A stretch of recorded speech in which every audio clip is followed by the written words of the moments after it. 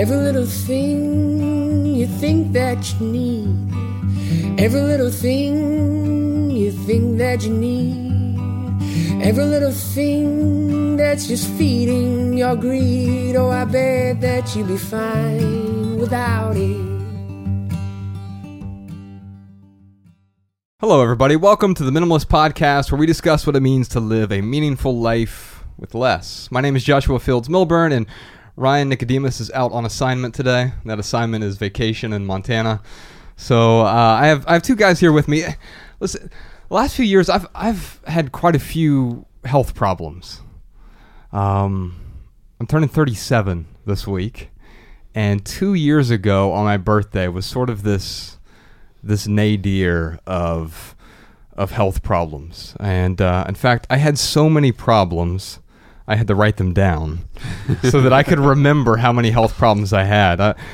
I've got Christopher Kelly with me and Dr. Tommy Woods, and we're going to talk. They're both from a company called Nourish, Balance, Thrive, and they've helped me out immensely over the last 2 years with a lot of these health problems I've had. So, Chris, I reached out to you. It was literally on my birthday when we talked. I don't know if you know this, but it was my 35th birthday. Yeah. And I'm just going to paint the picture for everyone. I've had immense back pain since I was a teen. I broke my L5, and it eventually fused to my S1. In fact, whenever if I got an MRI or CAT scan, doctors are like, "Oh, you must have had a surgery to have that fused." And no, they just sort of grew together. And I couldn't sit down for like 6 months when I was a freshman in high school because of that. Wow. In Ohio, where I grew up, we were playing ice basketball one day, and someone tackled me during ice basketball. And ever since then, I've had some back issues. And I was under control throughout most of my 20s, and then into my 30s, it started to get more and more pronounced, and the pain was really bad. The beginning of 2016, January 2016, I was waking up with 10 out of 10 horrible, like, sciatica, and just the pain was unbearable. Like, so unbearable, I was like, how am I going to get through this next second? And so I started to see different doctors, and I saw a surgeon, and I was 2 weeks out from having surgery. And then, but then I found out about this type of physical therapy that I started doing. It's called Egoscue therapy, and I'm sure we can talk about that if necessary. But that helped out a little bit with the back pain. But I suspected something else was wrong. Like maybe there was some hormonal imbalance or something, because I wasn't sort of recovering the way that I should. Like I was doing 2 hours of physical therapy every day, but it wasn't really taking like it should. And on top of that, when I was about age 27, I started developing these weird allergies, like seasonal allergies, but also chemical sensitivities. I moved into this apartment, and all of a sudden, it was right after my divorce, and I thought maybe, I'm just depressed. But I didn't really see the correlation right away. I'd go home, and I'd start feeling these weird symptoms. My throat would get sore, my eyes would get watery, I'd start to have this really weak, pathetic cough, just and I thought, oh, maybe I'm depressed. And I went to a doctor, and he said, oh, yeah, well, your mom died, your marriage ended, you're probably depressed right now. And I went to another doctor, and he's like, oh, no, it's not depression, it's asthma. Here's an inhaler, have a good day. And I saw several doctors, I couldn't really figure out. And then I moved, and those symptoms got better all of a sudden. I moved to a place that I didn't have a chemical sensitivity to. And then I kind of ignored the symptoms because they weren't bad enough, they weren't causing enough pain that I was willing to make some radical changes in my life. But then around age 34 and 35, it all started to come crashing down. I moved into this apartment in Montana, and I was so allergic to it, for lack of a better word, so sensitive. They had just refinished the floors, they had just painted the walls, and I felt like I couldn't breathe in there. I had to move out, like emergency level, couldn't stand it anymore. And I started to feel helpless. I started to feel this type of despair. There was this sensitivity there, but then I was having all these gut problems at the same time. Like it was hard for me to digest anything like wheat or just carbohydrates in general. Like anytime I would eat fiber, I had the worst kind of gas, and it was terrible. But then around the summer of 2016, I started getting like brain fog. And then I got this temporary memory loss. Like short-term memories were just gone. And I couldn't, and then I started to not be able to remember basic words. Like I would look at the table, but I wouldn't remember that it was called a table. Like what's the name of this thing? It was so frightening. And then like my hormones were all out of whack. Like I'm in the best relationship I've ever been in. Rebecca, my partner, is amazing. She's so supportive, and we're going to actually talk a little bit about that today, having supportive people when we're going through these health problems. In fact, she's made it so much easier for me to get through a lot of these health problems. But she's been so supportive, and I'm in this great relationship with a person I'm so attracted to, but my libido was through the floor. Summer of 2016, not only was my libido through the floor, but I had problems with erectile dysfunction. And so I'm like, okay, wait a minute. I've got terrible back pain, horrible back pain. I've got brain fog. I can't remember stuff. I can't digest things. I can't be around paint or any sort of chemicals without having all these terrible allergies. I had horrible seasonal allergies. And there got to a point, and by the way, my hormones are so out of whack that I'm not even attracted to the person I'm attracted to. I'm not attracted to anyone. I have no desire to have sex or anything. Like, what the hell is going on with me? And then I got desperate. And so, where do you go when you get desperate? Google. And I stumbled across this website for this company called Nourish, Balance, Thrive. It was actually, you did a podcast with a guy named Ben Greenfield. Oh, yeah. I had no idea who Ben Greenfield was. Oh, really? I had no idea who you were, but thanks to Google, it connected me to the Ben Greenfield podcast. That's amazing. And then you were talking about many of the things that were going on with me. And I realized, like, wow, maybe there's some sort of solution. Now, obviously, I wanted a magic pill. Yeah. I wanted to call Chris up and say, hey, give me a prescription to fix this immediately. And I remember talking to you on my 35th birthday. And the thing that you said to me, you said, hey, it's going to be okay. And I can't tell you, like, how relieving that was. I know it was like the strangest sort of, like, it's weird that I needed permission to realize, like, oh, maybe this is going to be okay. Because to be honest with you, that summer I really thought I was dying. Like, I thought this was the slow descent towards death. I mean, when you start losing your memory, all of a sudden you're like, oh, I mean, I got my will in order, and I was preparing to, like, oh, this might be the end of it all. And I talked to you on the phone, and you said, hey, we've got a program. I can try to work with you. We can do some testing, and we could talk about some of these problems. And you started talking to me about really basic things like sleep and hormones and diet and exercise. And these were all things that I knew, like, fundamentally. But, like, we started getting into the more granular things that would be more applicable for me. Like, we all know that diet and exercise and sleep are important. And I had a pretty good diet and exercise regimen, and I had what I thought was a decent sleep regimen. It actually wasn't, but it is now, thankfully.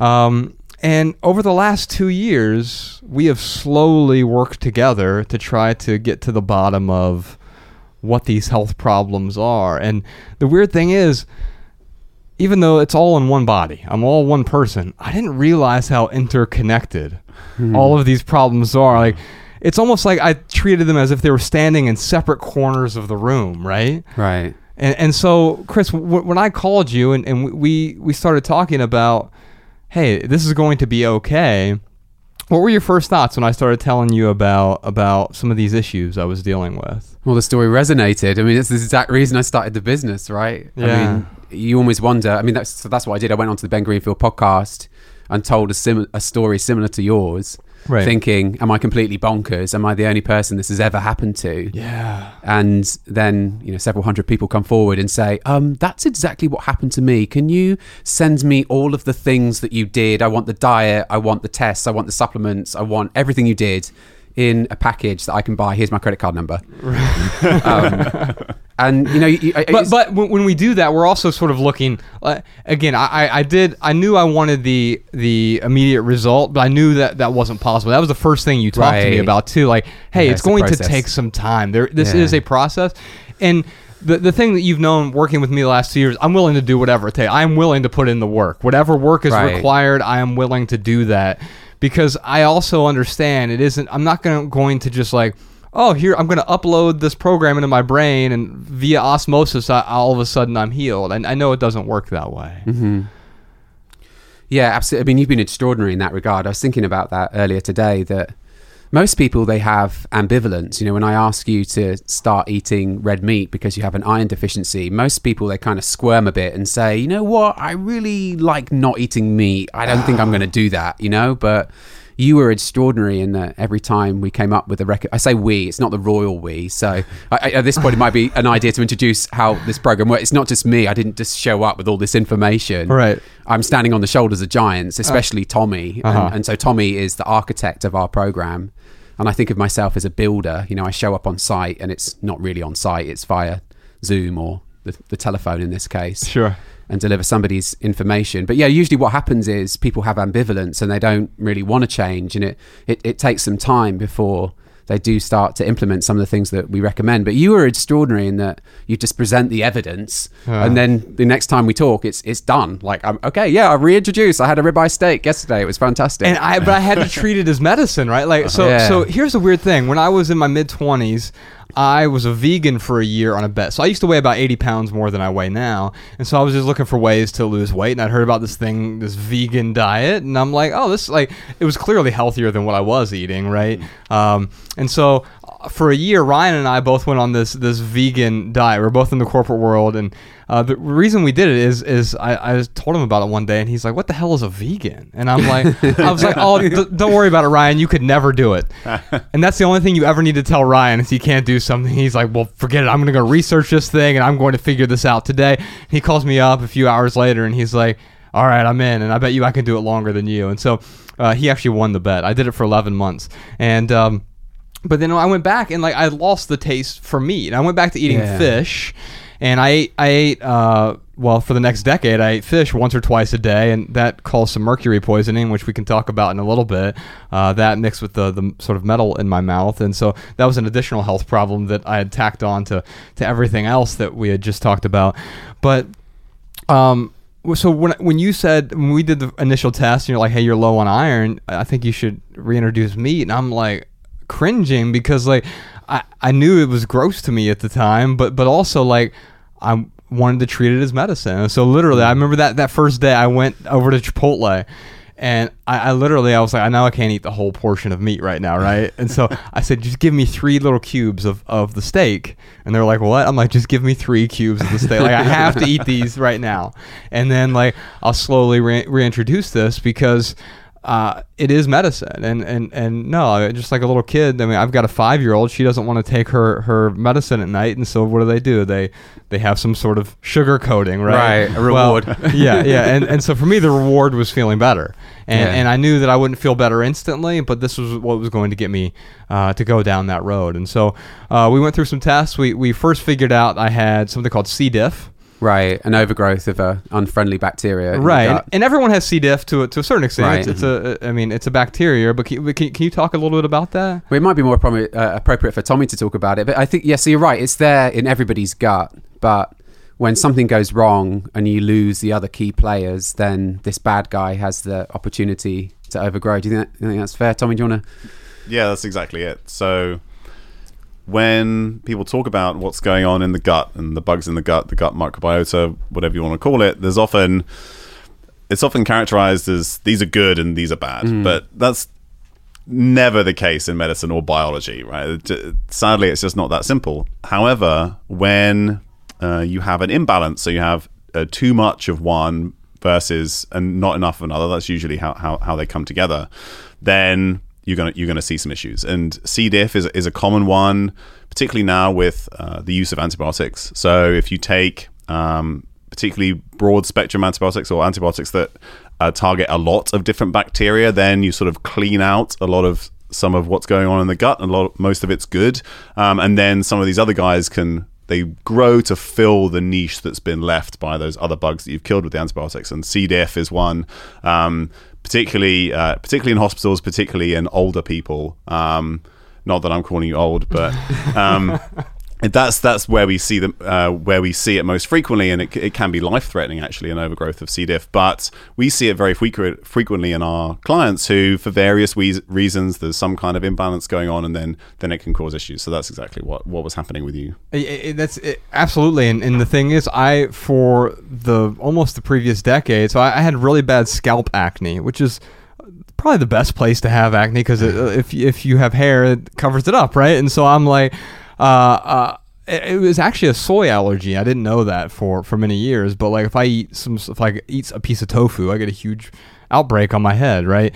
And so I didn't realize at the time, and so I went to a dermatologist, and he's like, yeah, Bactrin, it's this antibiotic, you just take it every single day, it's benign. And I'm like, oh, the doctor said the antibiotic's benign, so I'm taking this antibiotic every day for nearly a decade, and it totally destroyed my gut. It was It was right around it was shortly before my mother died, my marriage ended, so I had these two traumatic events. I also worked in retail, and we were remodeling all of these stores right around the same time, so I was exposed to all these crazy chemicals that were going on. So I opened dozens of retail stores, and I was there, with the hard hats and everything, and making sure everyone was doing their job. So I was exposed to all these chemicals. I'm doing this intense antibiotic treatment, and plus anytime I got a cold, what did I do? I went and got a Z-Pack or whatever, and they just take the antibiotics and you'll be fine.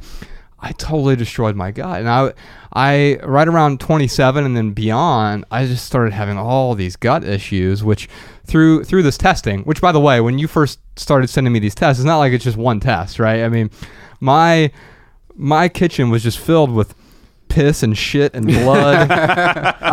Shit's in the mail. Yes. It was like you've got these little stool things, and you're peeing on things, you're spitting on vials, and you're peeing on these strips. But this was important in figuring out, like, and the interesting thing is, I think out of the first 6 or 7 tests that we did, a lot of them came back sort of, I'll say, inconclusive. You're like, right. There isn't a whole lot to do with this here, and then all of a sudden we got the 6th or 7th one back, and you're like, oh, here's the C. diff thing. And then from there, you recommended doing some stuff with supplementation and with my diet that would change that. Mm-hmm. And I remember talking about leaky gut as well. Is that something that we should talk about at this point? Sure. All right, let's do it. Yeah, it's an important problem. So it's actually a really interesting problem, because it's not really accepted in the regular medical community. And there are a few things that sort of exist in the fringe health sphere, which we occasionally inhabit. But I want to be really clear that the reason I was so attracted to what you guys were talking about is you may have, like, you dip a toe into the Eastern world, but only if there's like evidence, some evidence to support it. Exactly. Yeah. It's not just like, well, here, yeah, just if the first call, Chris would have been like, yeah, just rub this crystal against your face 3 times a day. Like, even as desperate as I was for answers, yeah. I think I would have said, yeah, thank you very much, have a nice day. That's actually the next phase. Crystal suppositories. So you're right. One of the benefits of not being in a rigid, formalized medical system, which we're not, is that you can change and adapt and adopt things as they become more evidence-based. And that's something, leaky gut is certainly one of those things. Some people might call it intestinal permeability. And there's plenty of evidence to show that people with various autoimmune diseases, even metabolic diseases, type 2 diabetes, if you take a piece of their gut and you look at it, there's, for want of a better word, there's holes in it. There's meant to be connections between the cells in the gut that stop things that you don't want coming across. Mm-hmm. And there are many things that can affect that, and it can be foods you're intolerant to. It could be certain toxic things that you're exposed to. One thing that C. diff does is it makes a toxin which breaks down or causes some of those junctions to be broken down. So that results in a leakier gut or some degree of intestinal permeability. And then what happens is either things that parts of the bacteria. So bacteria, they're there, they do good stuff for us, but they do also contain some things that can be toxic. Those have easier access to your body. Other things that you're eating that maybe you don't want to get into your bloodstream until you've fully digested them, they're getting across early. That can also cause issues. So whatever the initial cause is, and there can be many, then all of a sudden you have this whole host of symptoms. And this is one of those things where you're talking about how the whole body is connected. And often it's at least part of that is connected through the gut. It's something that we see certainly very frequently in our clients, the people that we work with. And this is one of the downsides of the way modern medicine is structured, which is that everybody's separated by a body part, right? So you have a neurologist who only looks at your brain, and you have a hepatologist or who only looks at your liver, and you have an ophthalmologist who will only look at your eyes, except for the fact that all of these things are connected by a bloodstream and all these other things that are happening in the body at the same time. The hormone signaling covers the whole body. So when we sort of separate out body parts, we don't look at the big picture as often. And I think that's where we hopefully can start to piece things together, and often, as was the case with you, it sort of can stem with some kind of large exposure or something that's going on inside the gut. Well, I think that's one of the big problems, because when I went to doctors and they said, here's an inhaler, or you're just depressed and let me prescribe some Nardil or something, and I'm against sort of antidepressants unless I think they're absolutely necessary. I think we suffer from a lot of sadness, and we often categorize it as depression, and we try to just give someone the medicine when there's a whole bunch of other like sort of real medicine that will work better, like exercise and sunlight and water. Right. People try these things as well, but I remember going to a GI doctor who's like because in my early 30s, as my gut problems got worse, I'm like, hey, I'll go to a GI doctor, and he's like, yeah, just take some Metamucil for the rest of your life and you'll be fine. And I mean, that's the other main reason I started the business, was as an engineer, I recognized that there was absolutely zero attempt to see what was going wrong. There was no root cause analysis. Like, it's obviously a complex system, and I can see that you've spent exactly 0 minutes trying to figure out what's causing this problem.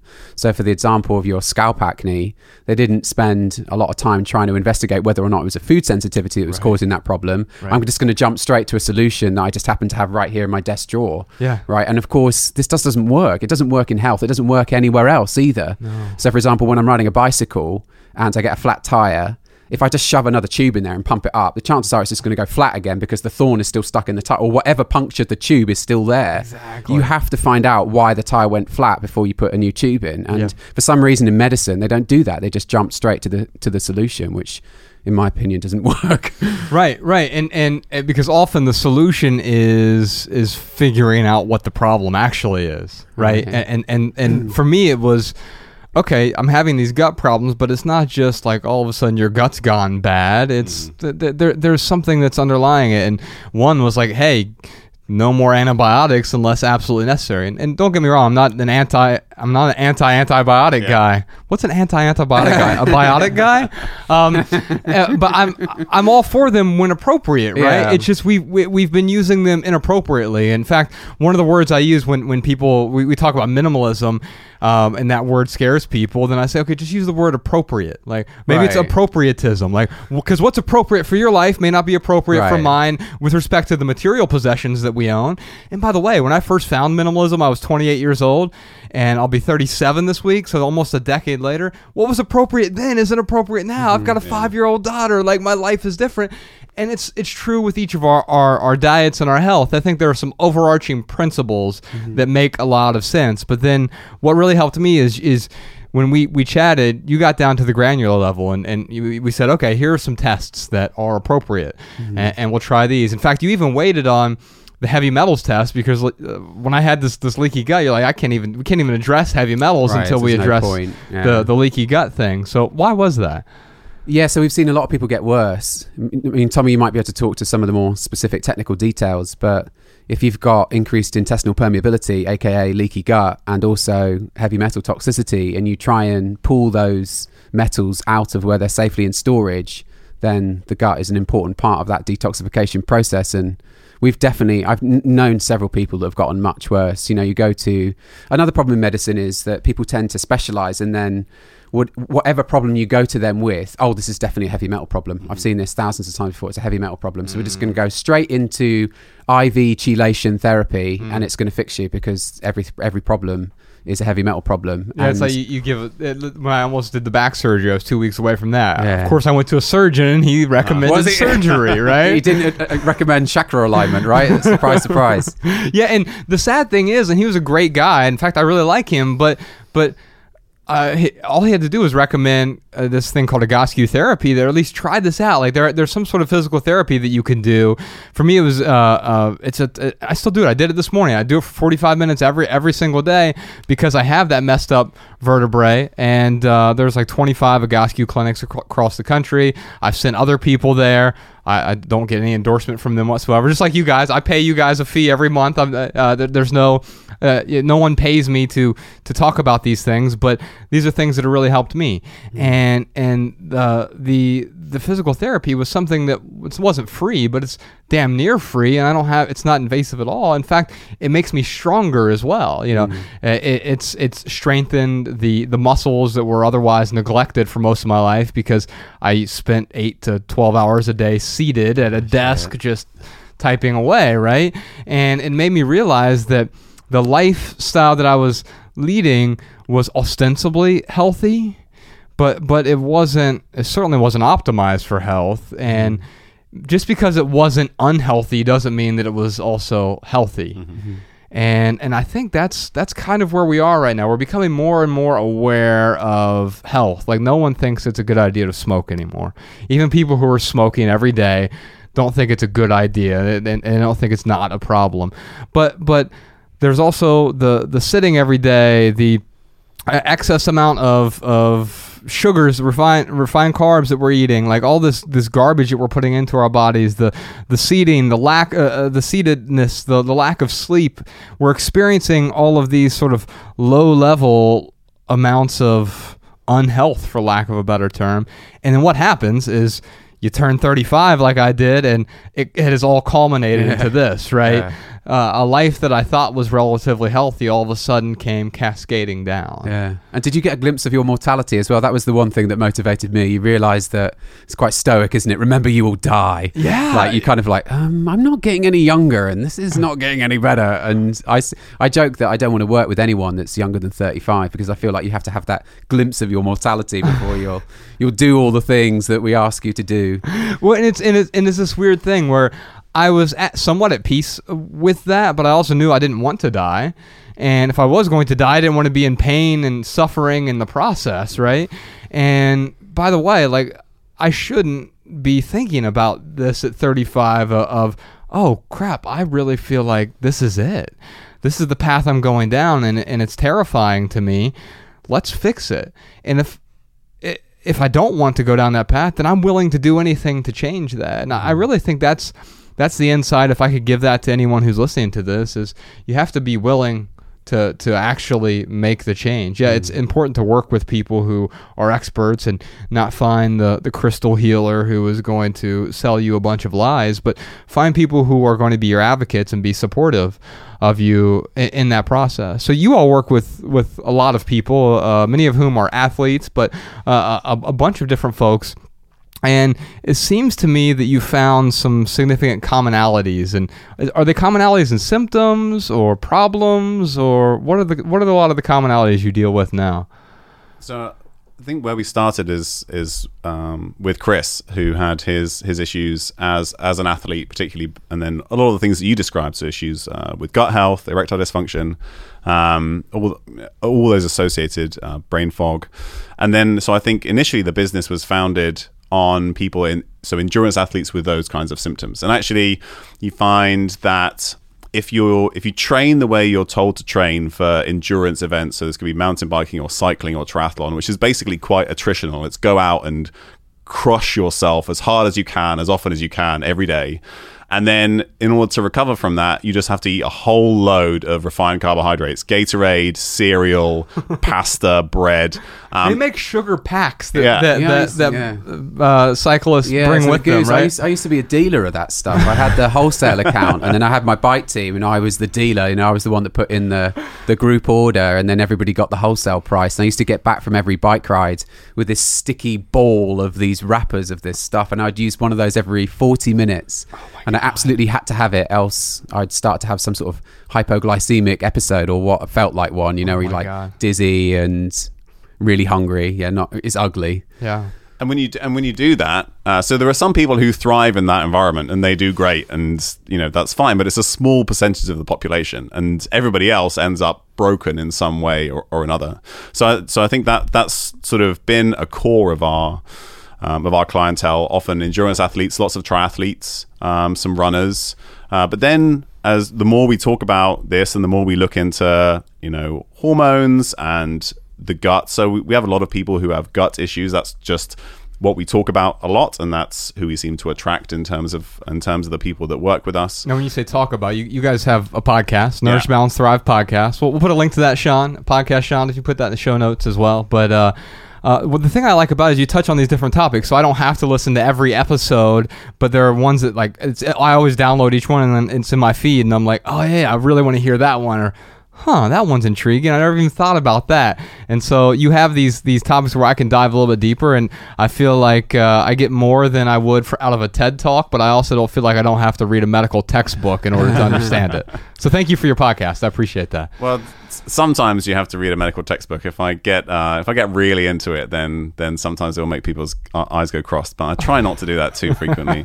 But yeah, so basically now where we're at is we work with anybody who has a performance goal. And you might think of performance in terms of athletics. I want to run under 3 hours in a marathon, right? That would be an athletic performance goal. But for some people, it might be I have a 5-year-old daughter. I want to be able to play with her. You know, I want to have the energy to spend time with my kids, or I want to actually be able to function at my desk for my job. That could be a performance goal. So yeah, because I came to you and I wasn't an athlete at all. I was wondering, I wonder if these guys will even talk to me, right?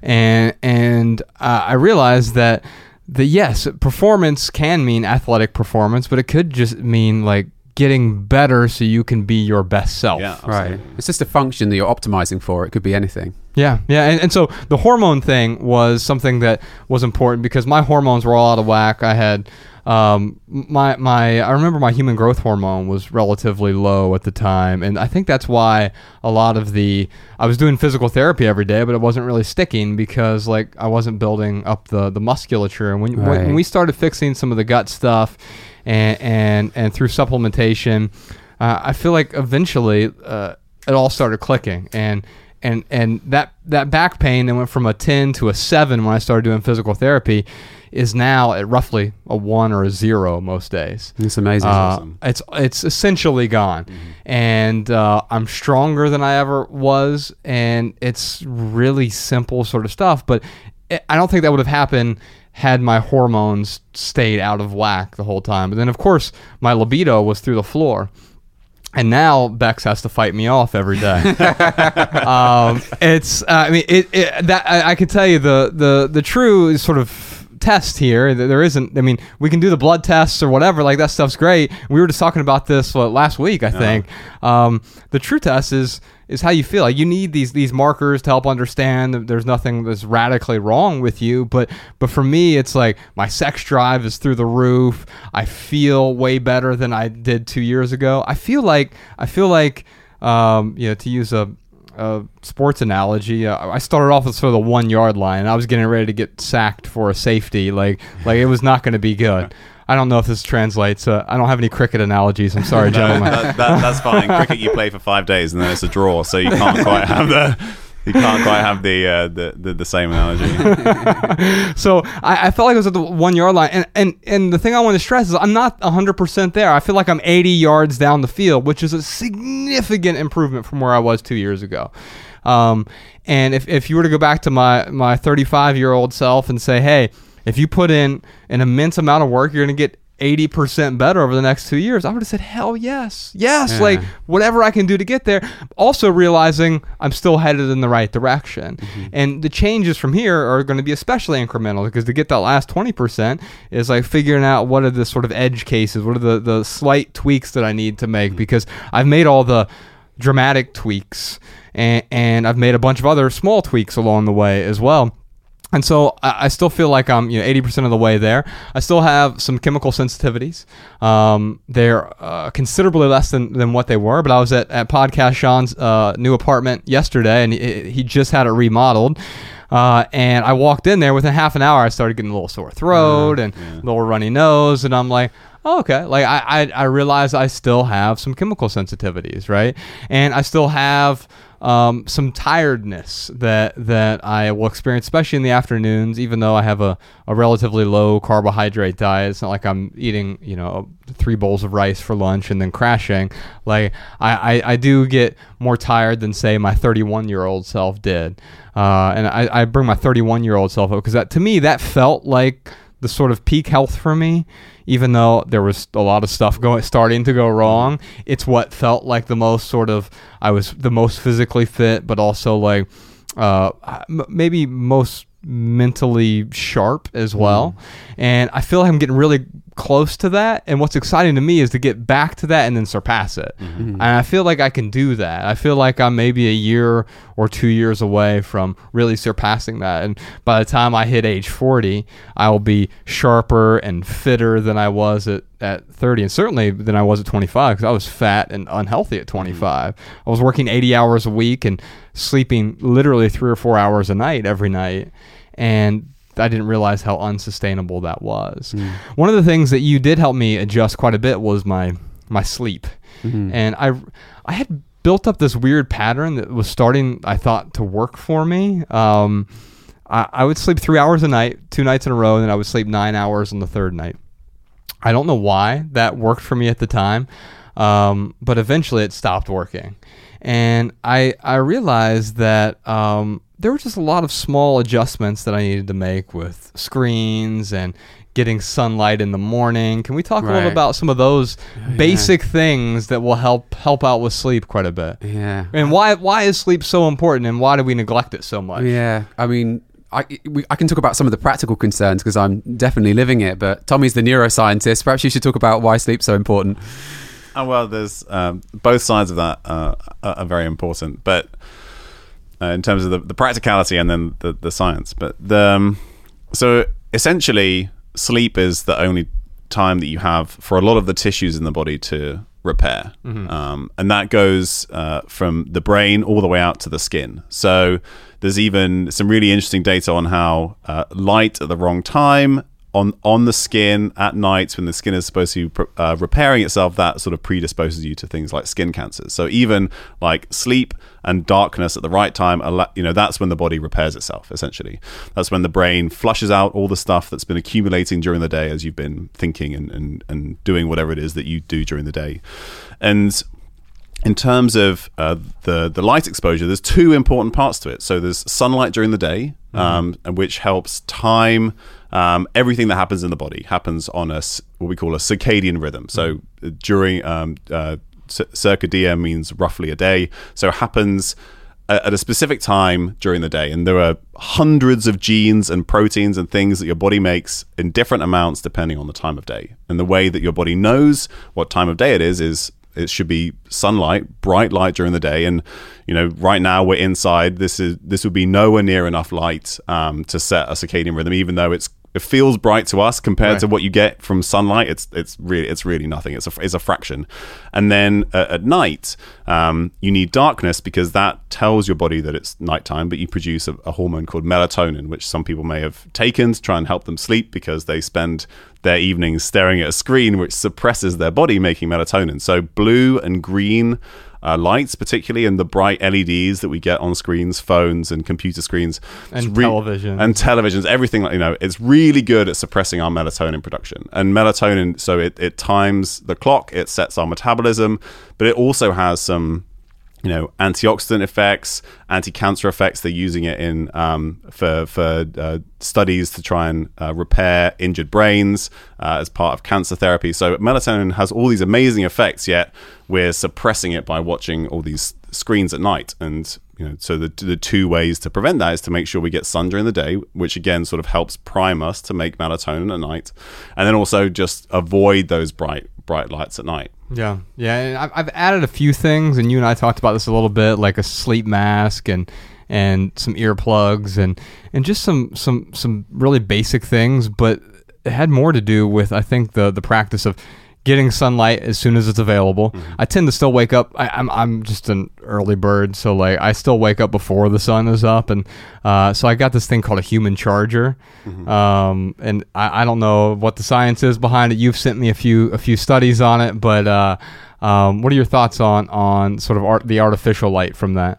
So I think that can help. It's if nothing else, it certainly gives me the placebo. We're big fans of the placebo. If you can get a placebo from something that has literally zero downsides, that's great. If it makes you feel better, then and it's not displacing something better. And it's not displacing something better. Yeah. There you go.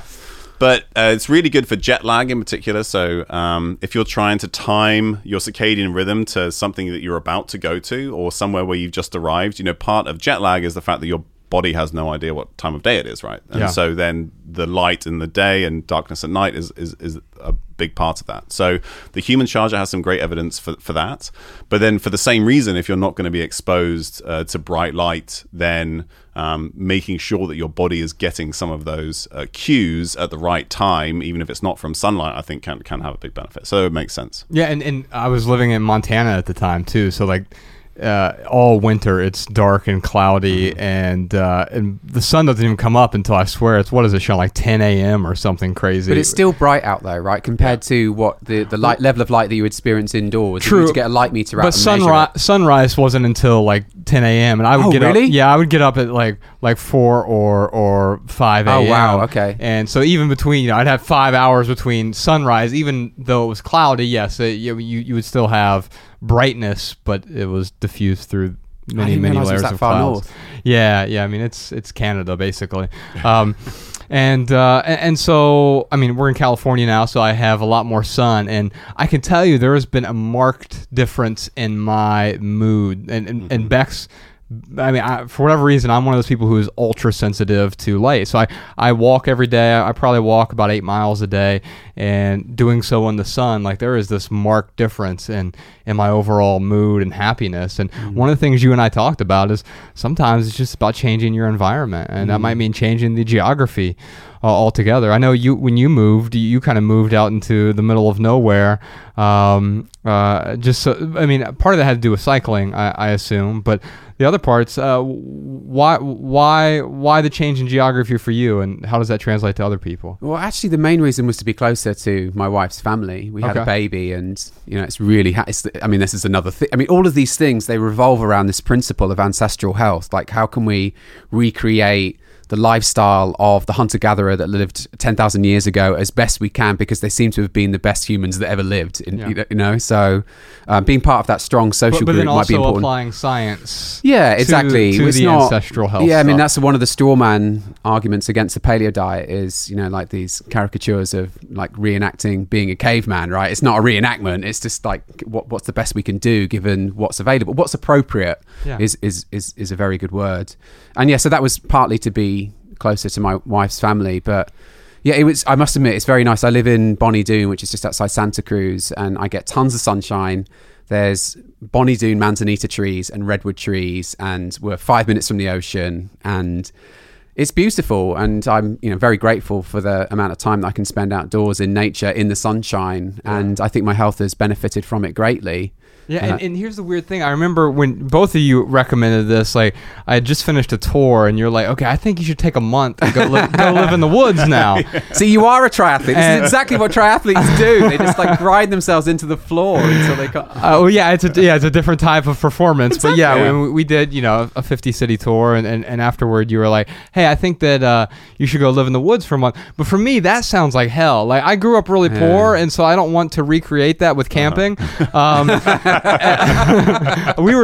electricity got turned off all the time, and sometimes the water would stop running. That's because we didn't pay the bill. And so for me, like, I think going camping would really stress me out. And then we had this conversation about this, and you're like, okay, well, what would be the ideal sort of relaxing environment? And for me, it's like, it's coming to LA and just walking around the city for a while.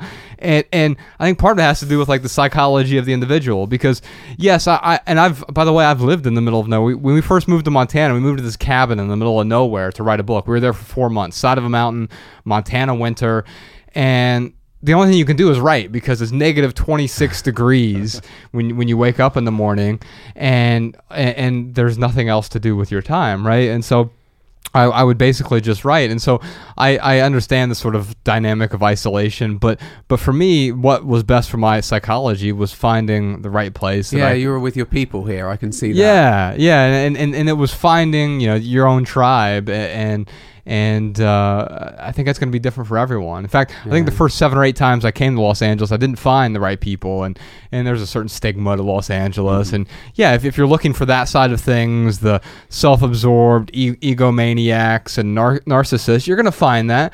But guess what? You'll probably find that in Dayton, Ohio, too, if you're looking for it. But if you find, there's 20 million people in Southern California. If you can't find the right people, then, well, I don't think the problem. Yeah, exactly. So I can tell you it has been a marked difference in changing of geography for me. But I wanted to get into some questions we have from our audience. We usually do some voicemails, but today I wanted to go through my story instead of going through the voicemails. But I do have some questions. I reached out to our audience on social media. We usually call this the lightning round, but because Ryan and I usually answer these questions with a short, shareable, less than 140 character response. Wow. But we're not going to do that today. This is why I don't like Twitter. I can't do it. You can maunder on a bit, and then maybe if we have something really pithy that is shareable, we'll write it down in the show notes or something. For those of you who want to share it, we're on Instagram and Facebook and Twitter @The Minimalist. By the way, I wrote this down. I wanted to get to it. I said, is social media fucking us? Yes. And I wanted to get like from a health perspective, because I've found it to be both wildly helpful and wildly intrusive simultaneously. Now, we started using social media radically differently this year. We wrote this whole sort of mini manifesto of how we're going to use, because I found what we were doing up until this year is we weren't being very intentional about how we were using social media. It was like, oh, I'll post a picture on Instagram and then repost it on Twitter and then repost it on Facebook, and it was like those carbon copies where you sign something in triplicate, and I'm like, this is literally the definition of insanity, doing the same thing over and over. Why am I doing this? Like, why am I not using these platforms more intentionally? So we started using the platforms a lot more intentionally. Like, Instagram's really good for sharing beautiful photos, and Facebook was really good for sharing links to interesting and informative articles, and Twitter is good for sharing words. And so that's how we started using these, and we provided these sort of creative limitations that have helped us use them better. But the question for me is still, like, how useful is it? A friend of mine is a guy named Cal Newport. Are you guys familiar with him? He wrote a book called So Good They Can't Ignore You. Also another one called Deep Work. Yeah, that's the one I know. Yeah, I definitely heard that name. I haven't read it, but I... and he has a great TED Talk called Quit Social Media. Okay. And he's a professor at Georgetown. We had him on the podcast at a live event we did in Washington, D.C. And... The thing that he talks about is how social media for most people is a net negative, and for me, I think right now it is a net positive. But I don't know whether or not I'm just tricking myself. Mm-hmm. So I'd love to know what you guys think about it from a health perspective. I think there's 2 parts to it. So, like we mentioned earlier, nothing is good and bad, right? Everything is shades of grey, right? At least 50 of them. Sorry. But so on the good side is so the kind of stuff that we do. So say if you have, or, in that world, say you have a specific health problem, or you have a specific thing you're trying to do, be it a specific diet or some problem you're trying to solve, you can find a group of people who have the same issues, have done it before, have loads of advice, can be supportive, because you might not be able to get that same support and knowledge from your local community, right? It might just be there just aren't that many people around you who have this specific autoimmune condition, or who want to try a paleo or a ketogenic diet or go vegan, right? You might not have that tribe. So you can get access to that tribe, and it can be very rewarding and very supportive. So that's one positive. On the other side, particularly with younger people, we see more and more that social media use is connected to mental health problems. And it makes perfect sense, because it's replacing real human connection, which is incredibly important. Spending time with your family and your friends in real life, outdoors, doing something beneficial to yourself or somebody else. And it apes the form of connection without really providing that yeah. So you think you're connected. I have 1,000 friends. Look how connected I am. They're not connections. Like, if you needed help from these people, how many of them are going to give it? If you needed true support, how many of them are going to give it? And it's a very small fraction. And so, at the same time, you're constantly comparing yourself, right? So I was reading the other day about how there's a good point where when you were at school, right? So maybe school sucked and you were bullied, but then at 3:30 you go home and you don't have to think about those kids until the next morning. Now they're on Facebook, they're on Twitter. You see them 24 hours a day. Like you just cannot escape. They're bullying you at midnight now. Yeah, exactly. That you cannot escape being bullied, and it's continuous. And at the same time, you see these other people who are in your class, and they have all this stuff, and they look happy all the time, and you're just it's a constant setup for you to think of yourself as a failure, and that kind of spiral downward. So can be beneficial, can be negative, and the science that's coming out now, just starting, I think, because we've only just had sort of the tip of the iceberg of the social media boon and then the downstream effects, but overall, again, particularly for young people, really seems to be having a net negative effect. Yeah, and I don't know what the answer is yet. I mean, I can say use it more deliberately. I don't know what the broader answer is, but I think the individual answer is assessing what our needs are, and then what is appropriate for me, and then also building up these either disciplines, but also maybe self-imposed constraints. So we were talking about the constraints earlier, but I don't have social media on my phone. And it's not because I believe that Instagram is inherently evil. It's because I don't trust myself with, I will, as soon as I'm in line at Chipotle, it's the first thing I will do is just pull out my phone, and I'll be one of the other 15 people who's staring at the screen sort of mindlessly, and not getting the value from that I would by maybe just pausing and thinking, or maybe opening up my Kindle app and reading a book. There are alternatives that are better alternatives, and without completely leaving it behind and being a total Luddite. I don't think that's what any of us are prescribing either, but I think it's about finding the discipline to use these things responsibly in a way that allows us to get value from it, and not just pretend we're getting value from it, not just to pacify ourselves with it.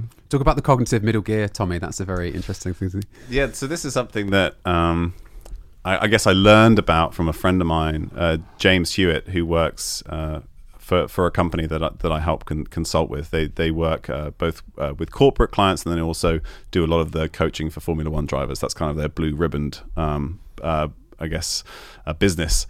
And he has talked a lot about there's something called the cognitive middle gear. So if you imagine you have 3 gears, and it's the same for sports. So that's something that a lot of our clients understand, is you can do the long, slow aerobic. Maybe you go for a brisk walk or a jog. You can do that for maybe hours at a time. If you just sort of keep going, it's nice and leisurely. You're not really punishing the body.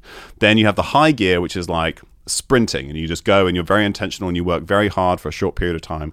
And then there's the middle gear, which is actually where most athletes are taught to train, and actually it's what really does them the most harm is basically just crushing yourself for long periods of time, like 30 minutes or an hour. That's how people think they should train, right? So if a sprint is a 10 out of 10, the middle gear is a like 7 a 7 or an 8. Yeah, Exactly. so if you can do it for half an hour, I know you're not sprinting, right? Yeah. Right. And people do that. Unless They're you're like, Usain Bolt or something. Yeah. There's like 3 people in the world.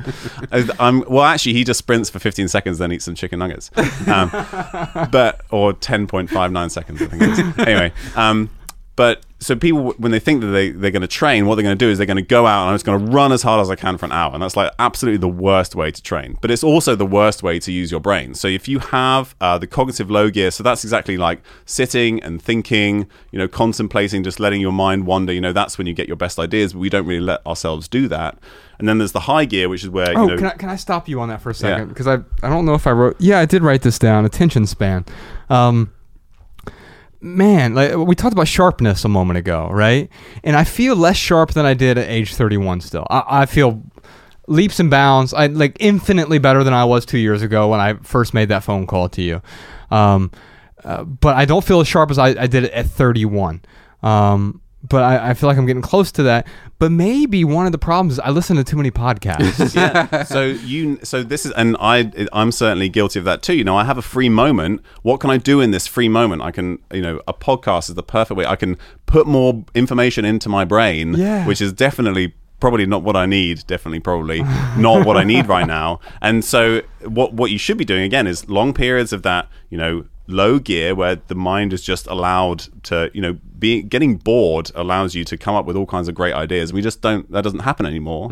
But when you want to achieve something, you do this high gear, high focus, intentional, no distractions, you get stuff done.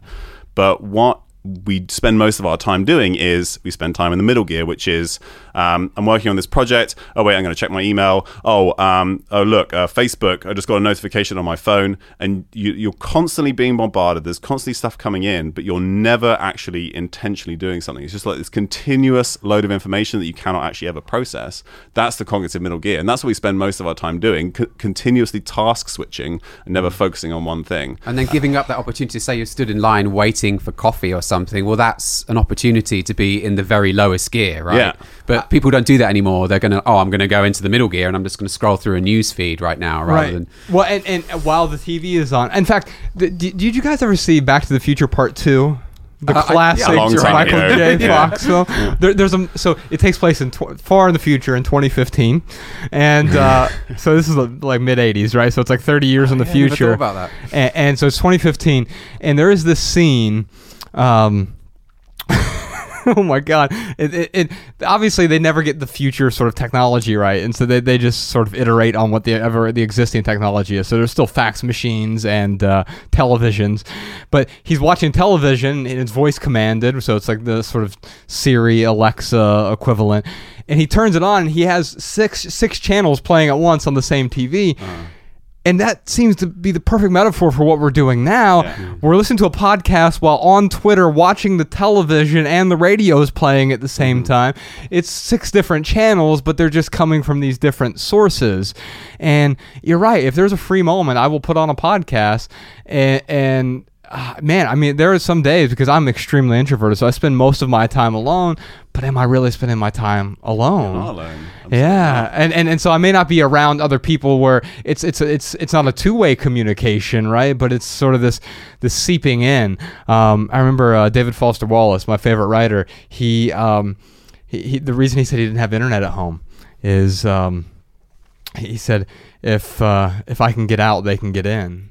And he didn't mean it in some like government conspiracy way. He meant like they can get in, and oh my God, you guys are blowing my mind right now, because when I was 31, I did these series of weird experiments, because I don't think minimalism is about deprivation, but sometimes I'll temporarily deprive myself of something to see whether or not it's truly adding value to my life. So what I'm thinking about right now is, let's get rid of podcasts for the next week. Well, how's that going just not to mine. Yeah. Just all of them but mine. Yeah, or mine. Yeah, we're just going to nourish, balance, thrive, and the minimalist, and that's it.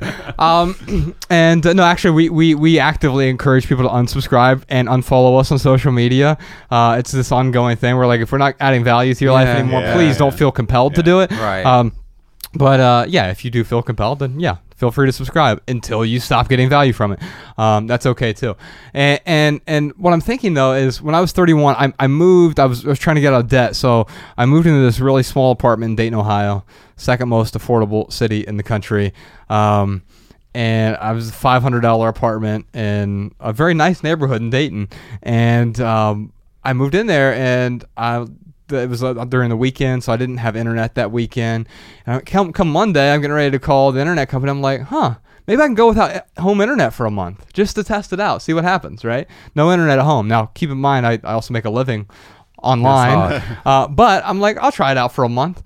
And a month went by, and it was the most productive month I'd ever had, because a month earlier, a couple months earlier, I guess, when I moved out, my marriage ended. I just never got another TV. I didn't bring a TV back into my life, and I was completely fine without it. I rediscovered these things called books, and they're amazing.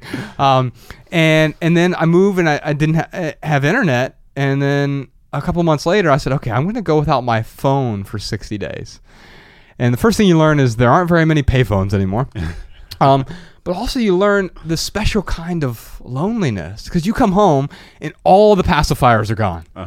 My TV isn't there. My internet isn't there. So I can't check the likes and the tweets and the news. And then my phone isn't there. Oh my God. What am I going to do with my time? Well, I guess I'll read or I'll write. I'll create something. And it was truly the most productive time in my life. We wrote drafts for all 4 of our books. I have 1 novel and then 3 books that Ryan and I wrote together during this period of time, going without internet. And it started with that phone. I eventually brought the phone back into my life, but used it in a much more deliberate way, like to actually make phone calls. I mean, it's a weird thing. We call it a phone, but it's basically a pocket computer, right? And it's a distraction machine. And what I'm realizing right now is, wow, I am distracted in ways that crept back into my life, and it's making me start to reevaluate some of those distractions. So it's interesting to notice that you said earlier, my attention isn't as good as it was when I was 31. And then you said, when I was 31, I didn't have internet and I didn't have my phone at home. And all of a sudden, the pieces start to sort of fall into place. Exactly. Yeah. And it's hard to sometimes find these correlations, so you step back and have these conversations. I think that's why these kinds of conversations are so important. I do spend about 90% of my time alone, but it makes the other 10 to 20% of the time where I'm with people. It makes these I have these kinds of conversations all the time. I feel like I wish I brought a microphone with me all the time, because the conversations I tend to have are more meaningful. As a result, we can start, and I'm happy to scrutinize my own life all the time and say, hey, I'm far from perfect. Let me figure out what's wrong so I can improve on it incrementally. And it's the example that you're setting for your kid as well is something I think about a lot now. If you don't want your kids to spend all of their time scrolling through a newsfeed, then why are you teaching them to do it by doing it yourself, right? You lead by example. Yeah, well, there's one thing I've been doing recently that has helped me out a lot. I wrote an essay about this. Sean, if you put a link to it in the show notes, it has to do with, if you and I are sitting at a table for dinner, right? All 3 of us are just seated at the table, we're having dinner, and I get a phone call, and it's a phone call I have to take right now. I'm going to say, excuse me while I take this phone call, and I'm going to step outside. I'll be over here. And I'm going to be on the phone way over here somewhere, right? But we don't do the same thing for text messages. We just break out the phone. Yeah. Oh yeah. Go ahead and keep talking to me. Yep. That's fine. And I'm definitely listening. And for those of you watching this on the video podcast, you can see I just pull my phone out and you guys, and I'm like fake nodding, like And so what I started doing now, like there are times where I absolutely have to like write something down, or something's going to break me away from the conversation, and if I know that it's essential, what I'll say is, hey, please excuse me for a minute while I take this message. And it makes me realize, like, okay, am I actually going to excuse myself from the table to do this? Yeah. I'll do this at home now too. So be me and Bex and Ella, we're eating dinner together. I'll say, hey, can you excuse me for a second? I really need to send a message right now while I'm remembering it. Or can you excuse me for a second? I really need to go write something down so I can remember it later. And that way I can be fully engaged in this conversation. And people are really understanding when you do that because it's almost weird to them, right? Because we become so accustomed to having these barriers in front of us. I'm just holding this machine between us, and we've created these metaphorical but also literal barriers in our everyday conversations, and talk about, I mean, the attention span now, the study I read recently, and maybe you have more information about this, 8 to 59 seconds, the average American attention span. So I don't know how they measure that, but I know that even me, I'm someone who can get pretty obsessive and deeply focused in things. I have OCD, like legitimately will get super obsessed. I'm more obsessive than I am compulsive, but I will have tunnel vision. Whereas Ryan, if he were here today, you know, he's like, oh, a butterfly. And I'm OCD, he's ADD is the inside joke. And it makes for this interesting dynamic. But even with me, I've noticed this cultural ADD has infected me as well, right? Because it's become commonplace, and it's almost like I've just followed suit. And it makes reading books harder.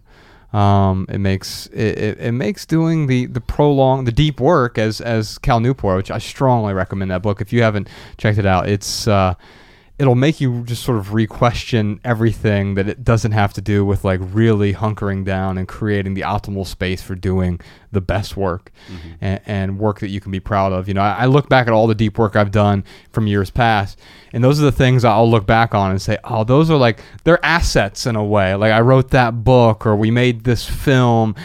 And it was a lot of work, but it was a lot of really focused work. And there was super attention paid to that.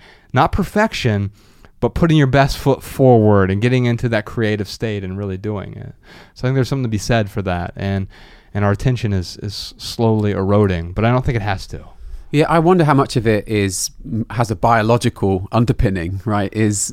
Are we just seeing on social media, you know, the shorter and shorter videos? It used to be 3 minutes, wasn't it? It was the average YouTube clip, but now, like as you say, it's like down to less than a minute now. Yeah. And there was Vine. Remember Vine? That platform. There were 6-second videos. Oh yeah. And that I mean, although Vine is gone, it's essentially the same thing with Instagram and all these other platforms that are like, give me. And by the way, it's all done so that advertisers can aggregate more eyeballs onto their product or service, right? Right. And so give me 15 seconds of your attention right now. Right. As if it's but is it the most important thing in the moment? Usually not. I just want, I mean, so there's probably some sort of loop here, right, where the short videos are creating its short attention span, but I wonder how much of it are other problems, like people are not well slept, they're not in a strong social support group, they're eating crappy food, they're not moving, and they don't get any sunshine, and therefore all they're capable of is 12 seconds of attention or whatever it is, right? So whether, you know, how much of it has a biological underpinning is my question. Yeah, and it's this downward spiral, right? That you don't even notice that you're falling as well, because that's one of the symptoms of, because the people that make these apps, they just follow the incentives, right? They've probably got some metric on the back end there. They call it like a multi-arm bandit. You know, it's like a randomized control trial with 800 different arms, and they're like, oh, this is the one, right? Let's go do that. You know, that they're just following what works. Well, I've got some questions here from our audience. I figured we'd dive into some of those. Natalie is asking, is there a link between excess material possessions and an increase in mental health issues? And so I tweeted something about this not that long ago. And so if we were to give a lightning round answer, my pithy answer would be excess is a sign of instability. And I had someone say, well, as if I meant mental instability. And actually, I didn't. I think there are a bunch of other... if we're having excess means often we're unstable in a whole bunch of areas of our life. It could be relationships. It could be health instability. It could be creative instability, career instability, financial instability. And we try to compensate. We try to fill a void by having the material things. And you probably know about the chimp studies where if you give a chimpanzee a banana, they eat the banana. If you give them enough bananas for them to eat and share with the chimps around them, they will share. If you give them a horde of bananas, they will fight other chimps to the death to protect their horde, which is just going to rot. They're not even going to be able to eat all these bananas. And I'm wondering quite often, do we do the same thing? Do we have this sort of irrational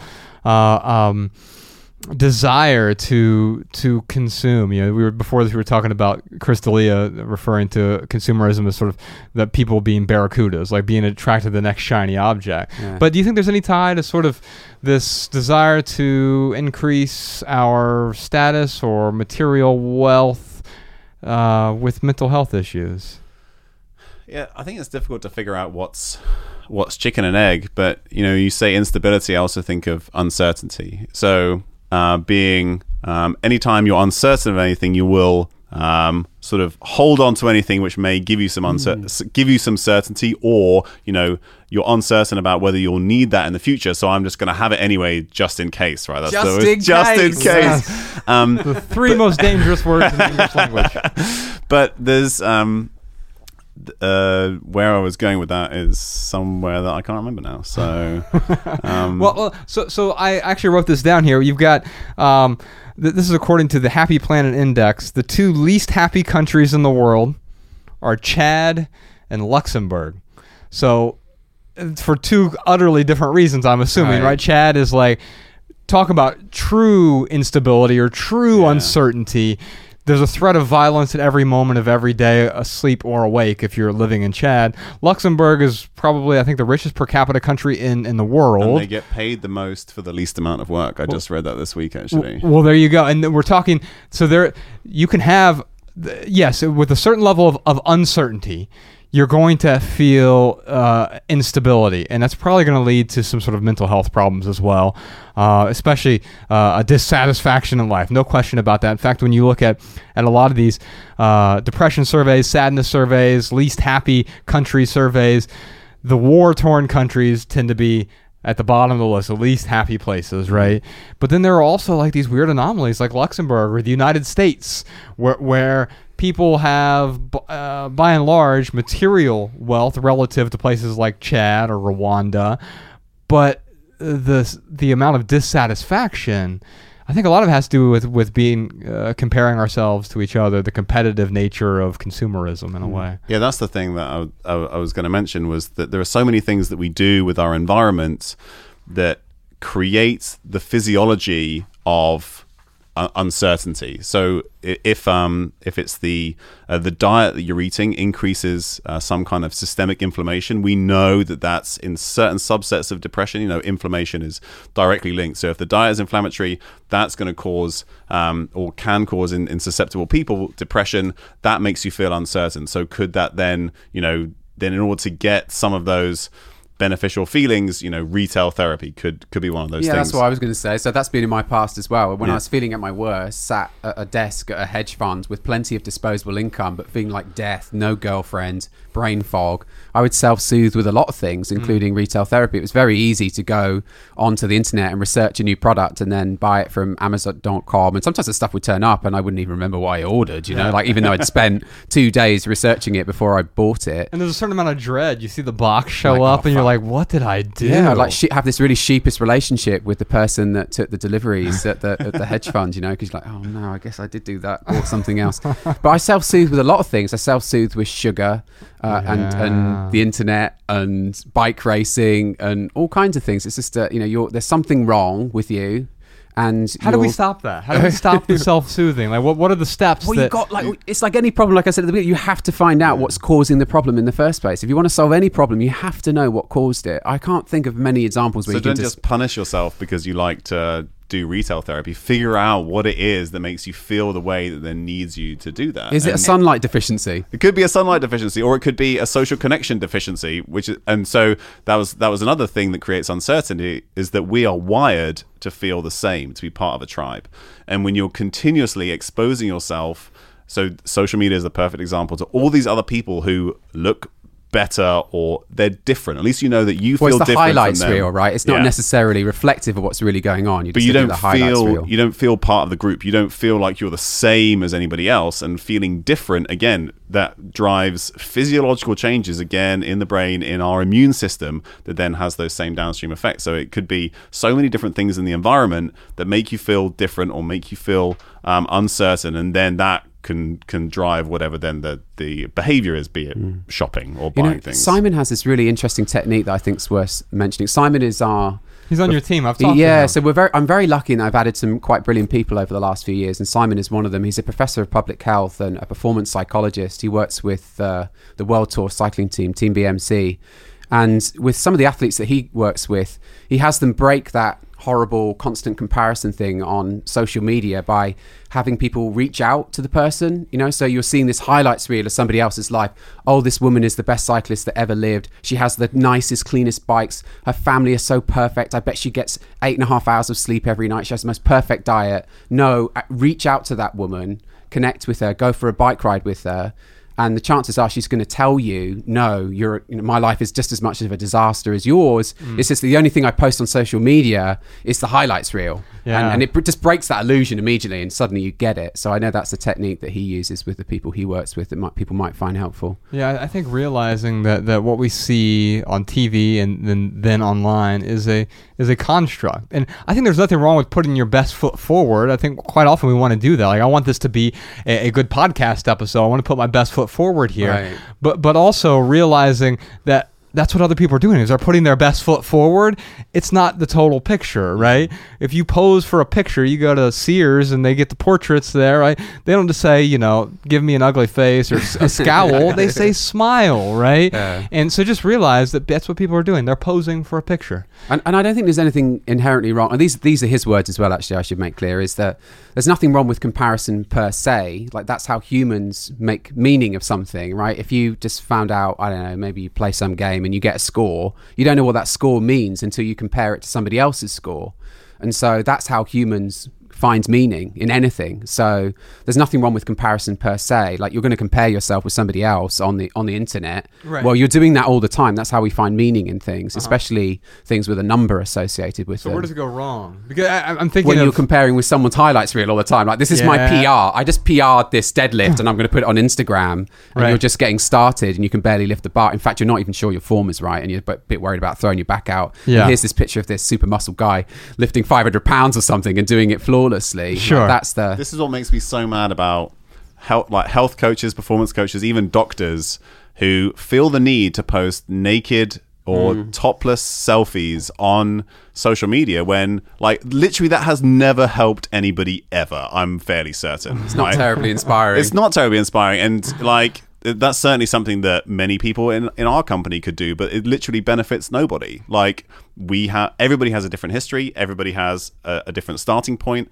There's absolutely nothing about the person looking at that that's the same as what you were at whatever given point that allows them to then use you as inspiration, because everything's different. So all it does is set you up for failure.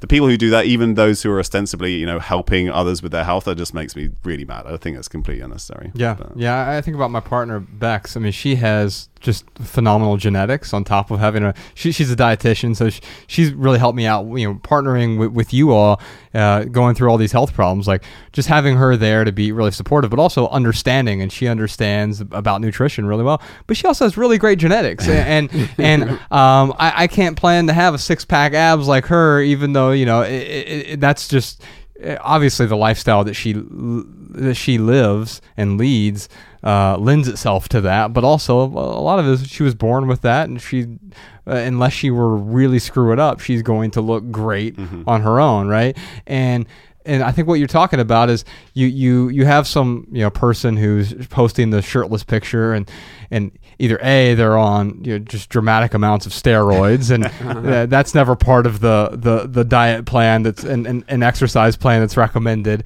and it's a misrepresentation. I think about we're getting ready to go on this tour, a 3-city tour. I've learned my lesson on the 50-city tours. We're doing 3 cities this time. I heard it on the podcast. I was like, oh no, he's going to go back to square one. Oh no, it's only 3 cities. Yeah. He's going to do it all in 3 days. It's perfect. That's right. So it's called the Simply Southern Tour. We're talking about money and minimalism, and you minimalized your tour dates. That's right. So important. Yeah. And we're doing it in the South. Dave Ramsey, I don't know if y'all are familiar with Dave, but he's got a big radio show, and we're going out with his team to just talk about money and minimalism. But his daughter is doing our Nashville event with us in July, and she has a book called Live Your Life, Not Theirs. And I'm sorry, it's actually called Love Your Life, Not Theirs. And I think that's really what you're trying to convey here is you can look at someone else's life and you can say, oh, that's an interesting ingredient. I never thought about incorporating that into my life. That could make my life better potentially. Yeah. And bring that into your life. But it's really about creating your own recipe and loving your life, not their life. And I think that's the one thing with social media where I'm endlessly scrolling and I'm like a zombie lost in the glowing screen. That's when it becomes problematic. Let's see. We got a question here from Joshua Hook. Joshua asks, what's the best way to support someone dealing with a serious health problem? For example, cancer or MS or Lyme disease. My pithy answer here is the road to support is paved with understanding. And I'll just expand on that a little bit. When Bex and I first started dating was sort of at the beginning of where my health was really starting to decline. And she was like, I mean, she was weary for sure. Like, what is going on? I really care about you. I love you, but I'm really worried about you too. But she worked really hard to understand what was going on. And throughout all the difficult moments, she didn't baby me or there was no sort of infantile treatment of my symptoms or whatever, but she worked really hard to understand what was going on so that she could try to sympathize with what I was going through. So for you all, what are some of the best ways if Joshua Hook here is dealing with a friend or a loved one who has cancer or MS or Lyme disease, what can he do to best support that person?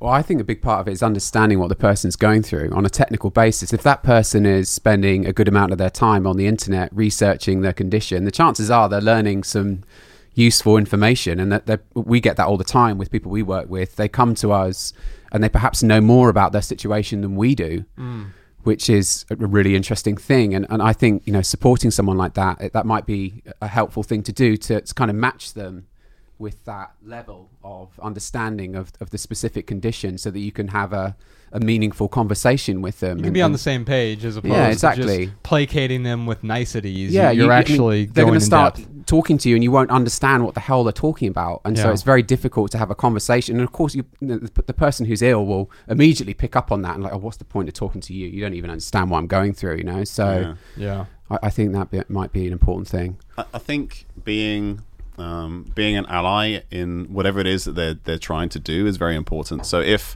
say all the conditions that were mentioned, you could try certain lifestyle factors, be they dietary or environmental, and as much as you can, doing that with them, I think is super important, because the number of times you see one person in a family decides to eat a certain way, and then the rest of the family just continues to eat the way that they were eating before, and all of a sudden you've just isolated this person. And then if they're dealing with a serious condition at the same time, plus they're being isolated, have to do everything else differently. I think that's it's very difficult to then balance out the pros of what they're trying to do versus the cons of then being isolated from other members of the family. So if everything can be done as a team, I think that's going to make a big difference.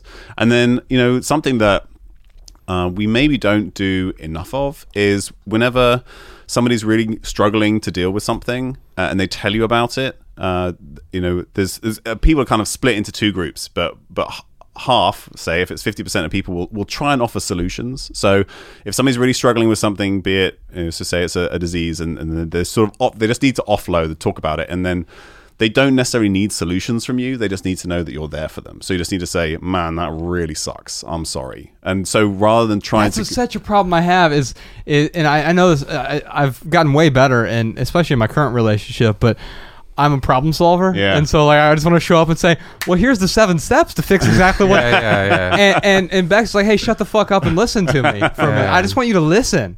And I think that is so key. Like sometimes it's just listening and not just nodding your head along and say, but trying to understand what they're going through just by listening. Yeah. And if they really want some solutions, they'll ask for them. They'll ask. Yeah. Yes. Joshua Hook also asked, how can we take responsibility for our health but not obsess about it? And my short answer to this is obsession is helpful until it's no longer useful.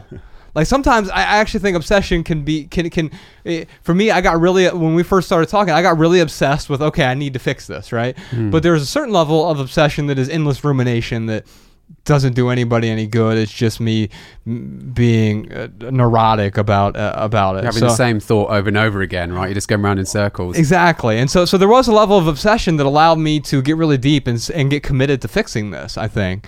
But there becomes a time where it's like, okay, I know what I need to do now. I can give myself permission to stop obsessing over it or this endless worry. You know, if you give up worry, there's nothing to worry about, would be another pithy answer for you. What do you guys think about that?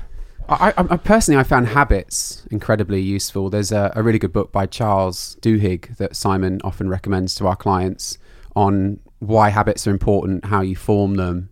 And then you just don't think, I do stuff without thinking about it. Like if someone was to observe me from the outside during my day, they'd be like, that's weird. Like, why is he doing that? Why is he doing that? Why is he eating this? Like, why did he go to bed so early? Why did he have dinner at 4:00 in the afternoon? Those are not conscious decisions that my family is making every day. All those things are now on autopilot, right? So the premise of the book is, you probably remember a time when you reversed your car out the driveway and it took an awful lot of the prefrontal cortex, right? You're using higher order reasoning to understand how to get this thing out into the road. And then, the 10th time you do it, it's on autopilot, and you can have your kid in the back talking to you and listen to the radio whilst reversing the car out. And so the same is true of anything. You can put these things onto a habit. So they're basically on autopilot, So every time I boil the kettle, I do 10 press ups, and it's just something that happens automatically. I'm not depleting willpower in order to make that happen. So habits to me are really useful.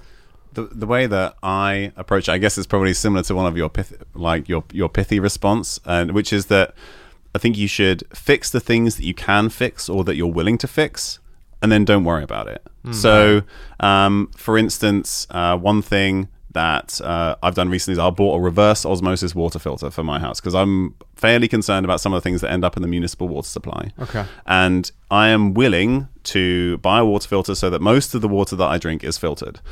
The other water that I drink out in the world, don't worry about it. I have literally no control over that. I've done the 80% or more. I know that's going to have a net benefit. The other stuff, just don't worry about it. And I think you can apply that to pretty much everything, be it your food or other aspects of your environment. Fix what you can fix and what you're willing to fix, and then beyond that, it's definitely not worth worrying about it. And worrying about it is actually going to be detrimental. Yeah, it's the old serenity prayer. I grew up Catholic, and my mom used to always have her rosary beads out and praying give me the courage to change the things I can change. Yeah, exactly. It's exactly. I think it's the same thing, and that is filtered water, by the way. So you're safe. You're safe with us. But I wasn't worried about it. Is something that's not under our control anymore. Is Wi-Fi, right? So we work with a lot of people that are worried about that, but there's not a great deal that you can do if you live in LA, for example. In London, you put on your phone and there's like 25 Wi-Fi networks. So even if you could turn it off, you can move out to your house, basically. Yeah, you can. My Wi-Fi signal is the only signal, but then you might create a social isolation problem, right? So it's like, which is the worst thing? But understanding what's under your control, I think, is very important. Ruffalo asks, how can I safely recover from burnout? My pithy answer is extinguish the fire before rebuilding your home. I think that's one thing that I did struggle with when you and I first talked, was like, I didn't feel like I was burnt out, even though maybe I was to a certain degree, because I was moving from inertia, right? And so I was still continuing to, of course we'll go on another 50 city tour. It's not a problem. And then I realized pretty quickly, if I really want to get this under control, I do need to put out the fire before I start rebuilding this home, right? There's a line from our book, Everything That Remains. It's actually in the documentary. There's a scene, I'm out in the salt flats and I'm reading from it. My marriage ends, my mom dies, and the line from the book is, even while Rome is burning, there's somehow time for shopping at IKEA. and that was the thing. And I have nothing against IKEA. It's completely fine if you want, cheap breakable furniture. But the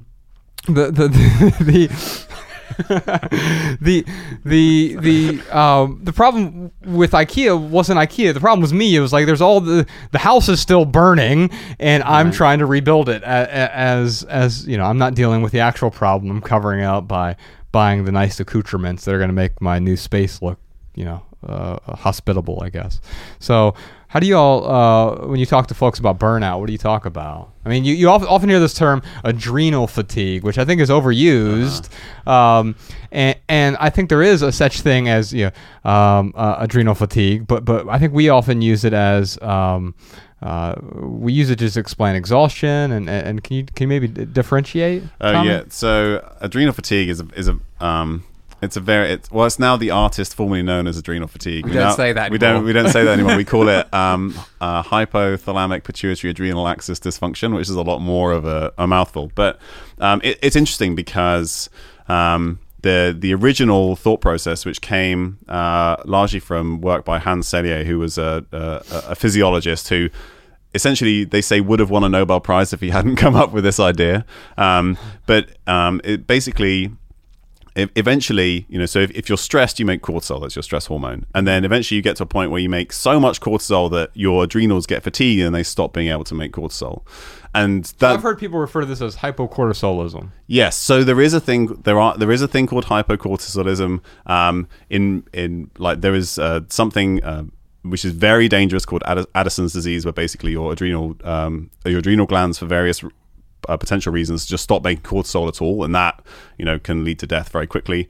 But when you look at, but in reality, like your adrenals could still make cortisol if they were given the right inputs, right? It's not that they just don't work anymore. It's for some reason your body has decided that making more or less cortisol isn't a good idea, and there's many different inputs into that system. And that was a problem I had when we did those first tests. My cortisol levels were really low. Low cortisol is a real thing, and it does make people feel bad, but there's nothing wrong with your adrenal glands, right? And when people are fatigued, they may have high cortisol, they may have low cortisol, there are lots of different tests you can do where you try and stimulate the adrenal glands to make cortisol. And people who have fatigue, some of them are high, some of them are low. You cannot just say it's adrenal fatigue. It may, in some cases there may be low cortisol being produced, but again, you have to work your way back. It's not just because they're tired, right? There's some kind of reason why that's happening. Okay, so if someone's dealing with burnout, what do you recommend to them? I mean, it's my default answer, isn't it? You have to understand what caused the burnout in the first place, don't you? Yeah. I think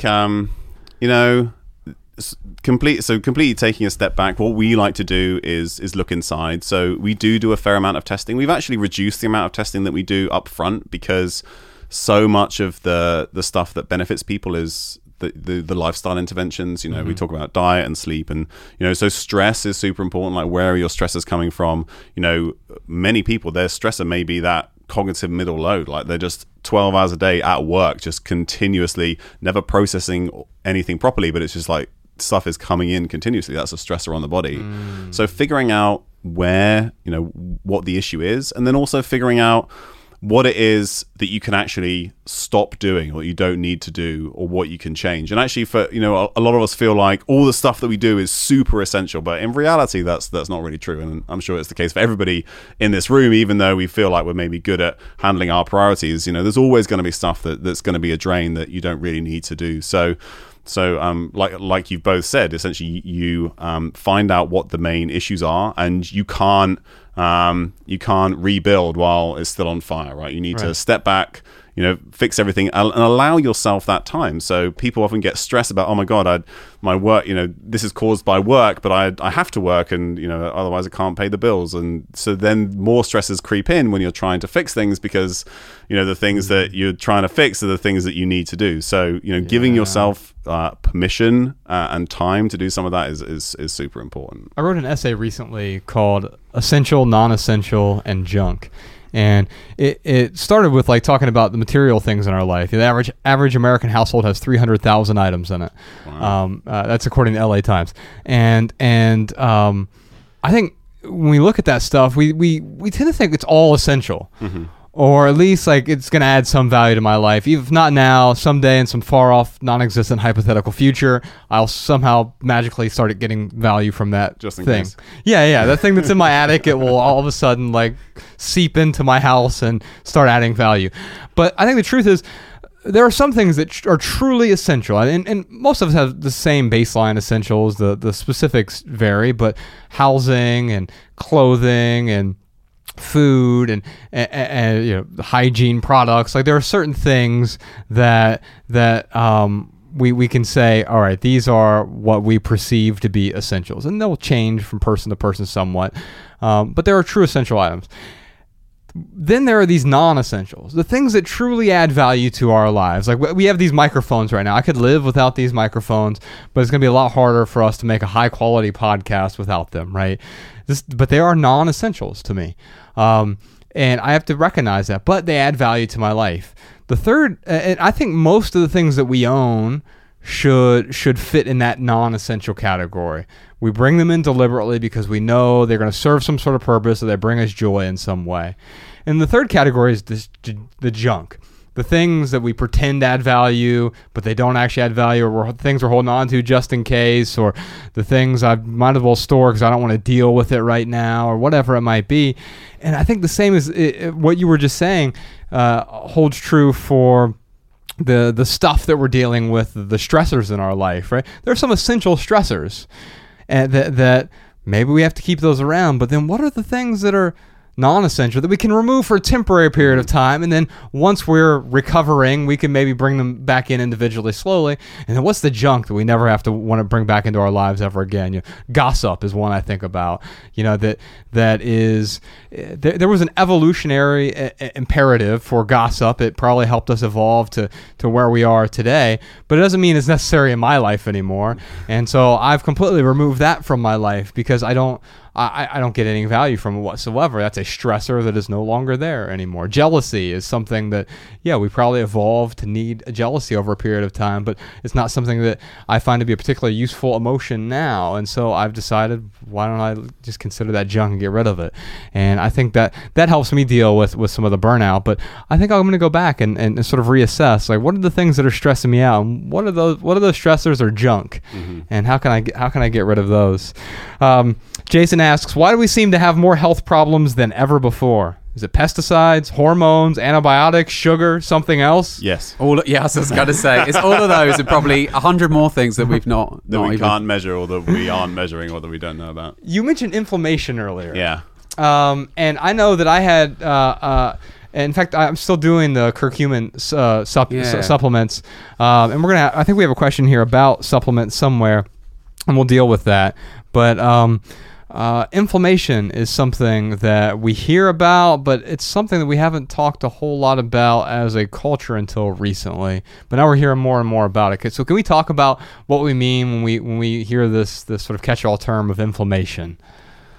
So it's basically your body responding to something. And usually, traditionally, it's a good thing, right? So if you get a cut in your foot, that area becomes inflamed, mm-hmm. and that's your immune system responding, making sure it cleans out any junk that may have gotten in, and then starts to initiate the process of repair. Yeah. And a lot of there are some very smart people who say that we shouldn't be against inflammation. Everybody's like, talks about inflammation being a bad thing, and it's usually not. It's the process is beneficial. However, in the setting of a continuous stressor which produces continuous inflammation, then we know that that's when you start to see issues. And it can be, pretty much anywhere. Like we talked about the fact that it can affect the brain, spots in the body where you have continuous inflammation. So, might then cause a cancer, because there's like a continuous repair process, cells continuously being damaged and having to be repaired. That can be a trigger for something like a cancerous growth. So, it's any response of the body to something which it perceives to be foreign, and it could be bacteria or something else. And it's usually a good thing, but when you don't remove what's causing it, then it can cause issues. And it seems that we're highly inflamed these days. I know I was, and taking some of these supplements actually helped. Those were the first things that I had taken that and by the way, you all had me on a supplement regimen that was terrifying. There was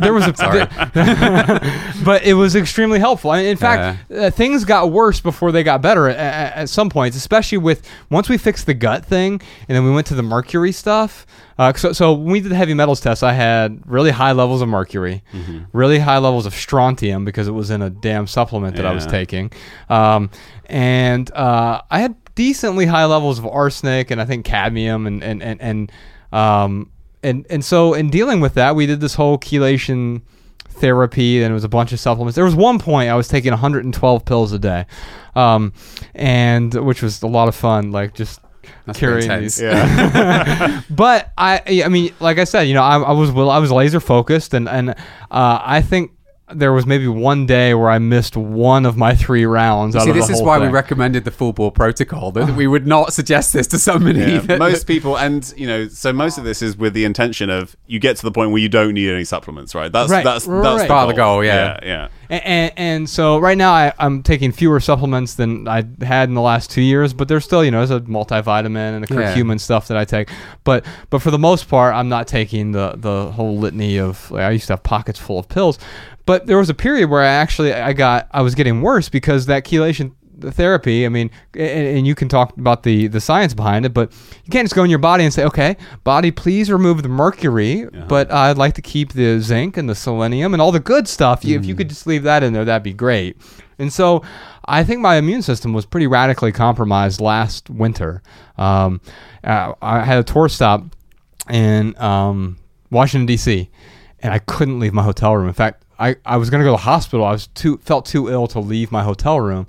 Well, I ended up having hand, foot, and mouth disease, which is what usually 4-year-olds have, and my 4-year-old had it, and I caught it because I think my immune system was relatively compromised at the time. And I basically spent all winter last winter relatively sick, and I think a lot of it had to do with my immune system was pretty affected by this chelation therapy, and we did the 10-day fast that I only lasted 6 days and 1 hour on, but there were a lot of things that I did that actually it was getting worse, expelling the toxins and I know that has become a woo-woo word, and we don't mean it in any sort of woo-woo way. But there was a lot of getting worse before getting better, and I think inflammation was a big part of that. But then it was also these toxins that were in my body. Can we talk a little bit about toxins? So the analogy that I like to use for that kind of process is if you looked at heart surgery right in the middle, it would look like murder. Right? Then towards the end, it looks a lot better. Right, once you've been sewn back up. So that does tend to happen sometimes. And you're right. So detoxing and toxins are the super non-specific thing that it's kind of like, I'm going to do a detox, which doesn't really mean anything. However, you have people drinking like juices with 50 grams of sugar and say I'm detoxing. Yeah, I'm detoxing, which it doesn't make any sense. But there are, if you find something specific, and you can test for many of them, and we have various ways to do that, and you have some good data on how you might be able to reduce the body's burden of that, which we also have good data on, then in a very targeted, specific way, you can do that. And mercury is one of the things. So the strontium, unfortunately, we don't know how to get that out, and that's in your bones until they turn over in about 7 years' time. I think Chris was saying it. We were talking about this the other day. So not much. Don't take I mean, this is important, right? So you should talk about how the strontium ended up in the supplement in the first place, and why it shouldn't be there anymore. This is a supplement for bone strength. And so I remember I when I was working in a hospital in London for elderly patients with osteoporosis, some of them would get I would prescribe strontium, and strontium basically goes into the bones, where you'd have calcium, and what it does is it makes the bones look really good on a bone scan, but absolutely does nothing for their strength. So we kind of feel better because they look better, but actually it doesn't really help you at all in terms of the strength of the bones. That's the ultimate placebo, where you get the ostensible result that's measurable, but it's not actually doing something. Yeah, so this is actually, it goes back to what you were talking about right at the beginning, which is the importance of the subjective experience. So we can talk all day about test results, but what you really want is to wake up with a boner, right? That's like, that's the holy grail. And like, no matter what the test results say, if that's happened, then, there's a big win there. So, right. So that's the strontium. But with the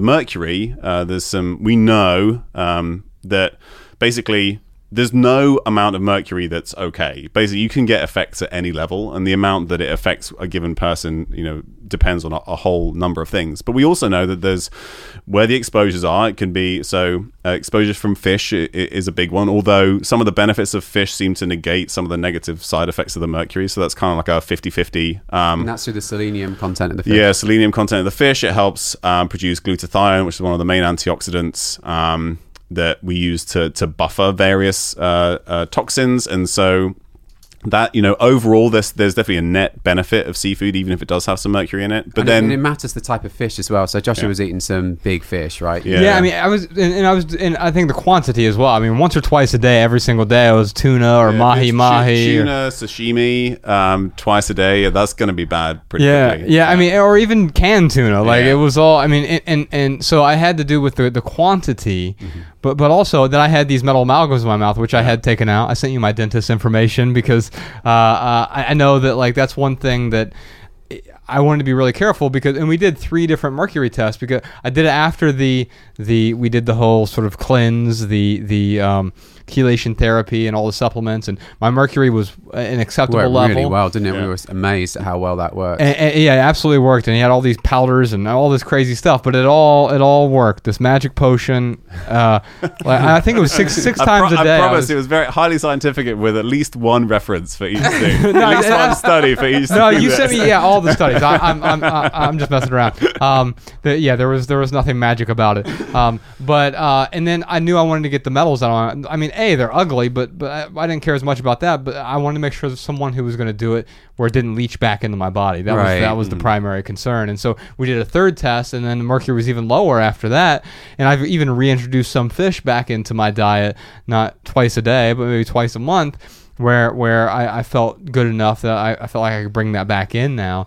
And so having those removed, and then having removed it from my body, and now just consuming a responsible amount, an appropriate amount of fish is right. It seems to be what was. I mean, it was a long road to fix it, but I'm glad we did, and I'm going to take steps to not go back down that path. You see how important it is to understand what's causing the problem. If you've gone to the IV chelation therapist, they said, "Oh yeah, no problem, I can get that mercury out, no problem at all." But if you haven't stopped eating pilot whale and you've still got a mouthful of mercury amalgams, then what's going to stop that problem from coming right back 6 weeks later? Yeah, and so I immediately had those taken out right after we did the 2nd test, and then we did the follow-up test a few months later, make sure everything was gone, and the levels are great. Yeah, so thank you all for that. See how much willpower he's got, by the way. I still have a mouthful of metal amalgams because I find the idea of paying. I mean, how much did you pay to have your mercury amalgams removed? I mean, it was hundreds of dollars, but hundreds. Yeah. I wasn't going to tell me 10,000. No. It was not even $1,000. Oh, really? Okay, so I'm a little bit less frightened now. But I mean, so I've still got a mouthful of mercury, and you've got one. I got one, that I got when I was a med student because I couldn't afford the fancy filling. That's really sad. Well, that's a perfect metaphor. Is like if we don't pay for something now, we end up paying for it tenfold in the future, and not just monetarily, but worrying about it and like neurosing over the thing. And so it's best to take care of it now. Let's see, we got some more questions here. Shane asks, I'm trying to figure out how to deal with chronic fatigue syndrome. Okay, well, we just talked about fatigue. And maybe I could even ask this question about myself too. So he said, I've read it involves gut health, but a discussion would be great. So chronic fatigue syndrome, we were kind of talking about that with adrenal fatigue here. And it seems to be the same thing, but via a different name. I mean, we have these names. In fact, I think when he actually submitted this question, he used several other acronyms that I just edited out. But so you might call it myalgic encephalomyelitis, which is ME. It's also the same thing for chronic fatigue. Yeah. So with me, the one thing I do notice now is that I tend to sleep. I sleep about 8, sometimes 9 hours a night now, which is the first time in my life I've ever done that. I go to bed really early. Like Ella will be in bed by 8, and I like to go to bed around 8 if possible. I do the same thing. I still like to get up early, right? And so it doesn't always work out that way, but I do get minimum 7 hours a night unless I can't help it. Like this morning is a good example. So the last 4 nights in a row, I've got this tracker ring, so it tells me how shitty my sleep is on nights like last night. But the last 4 nights, I had 9 hours every single night, which is great. I would wake up really refreshed. And this morning, I woke up at 4, and I just knew that this is it. Like I am wide awake. I can lay in bed for the next 3 hours, but it's not going to get up. I'm not going to magically go back to sleep. So I might as well get up and get some writing done. And so there are times where I can fall asleep like that. I don't have a problem with insomnia necessarily, but the days like today, I know I will be really tired midday and I'll end up taking a nap. But there are some days, even when I get 9 hours of sleep, where I'm like, I'm still tired. So where do I go from here? Like if I'm tired midday, I mean, yeah, maybe a nap is the answer. Yeah, so I mean, naps can be fabulous things, and definitely take advantage of them if you can. But so going back to the chronic fatigue piece, it used to be this thing where you'd be tested for all this stuff and then be like, well, we don't know what it is, but you're tired, so we'll call it chronic fatigue. And now there's been some fairly interesting research, at least, that basically brings it all back to the function of the mitochondria. So the mitochondria are these organelles inside your cells that basically, in the simplest form, they make all of your energy, right? And if the thing that makes your energy doesn't make energy very well, then you don't have very much energy. That's kind of makes sense. But it's important to mention that a lot of other really interesting things start in the mitochondria, like hormone production and heme production, right, for hemoglobin to transport oxygen. So no mitochondria and you're proper fucked. Yeah. So if you want to make cortisol or any of your hormones, the first step happens in the mitochondria. So basically, so much stuff happens there. And then, well, what is it that makes your mitochondria function less well? And it could be any kind of, so it could be in the gut, because then, like we talked about, whether things are coming across that you don't want to come across, or, there's some infection in there that's causing issues, some kind of systemic infection, or, again, chronic inflammation. So some response to something where you're not getting rid of the source. That can affect mitochondrial function. Certain toxins can affect mitochondrial function. Simple nutrient deficiency. Nutrient deficiencies can affect mitochondrial dysfunction. So statins. Oh yes, oh, boy. Statins. There's a drug that statins are a mitochondrial toxin.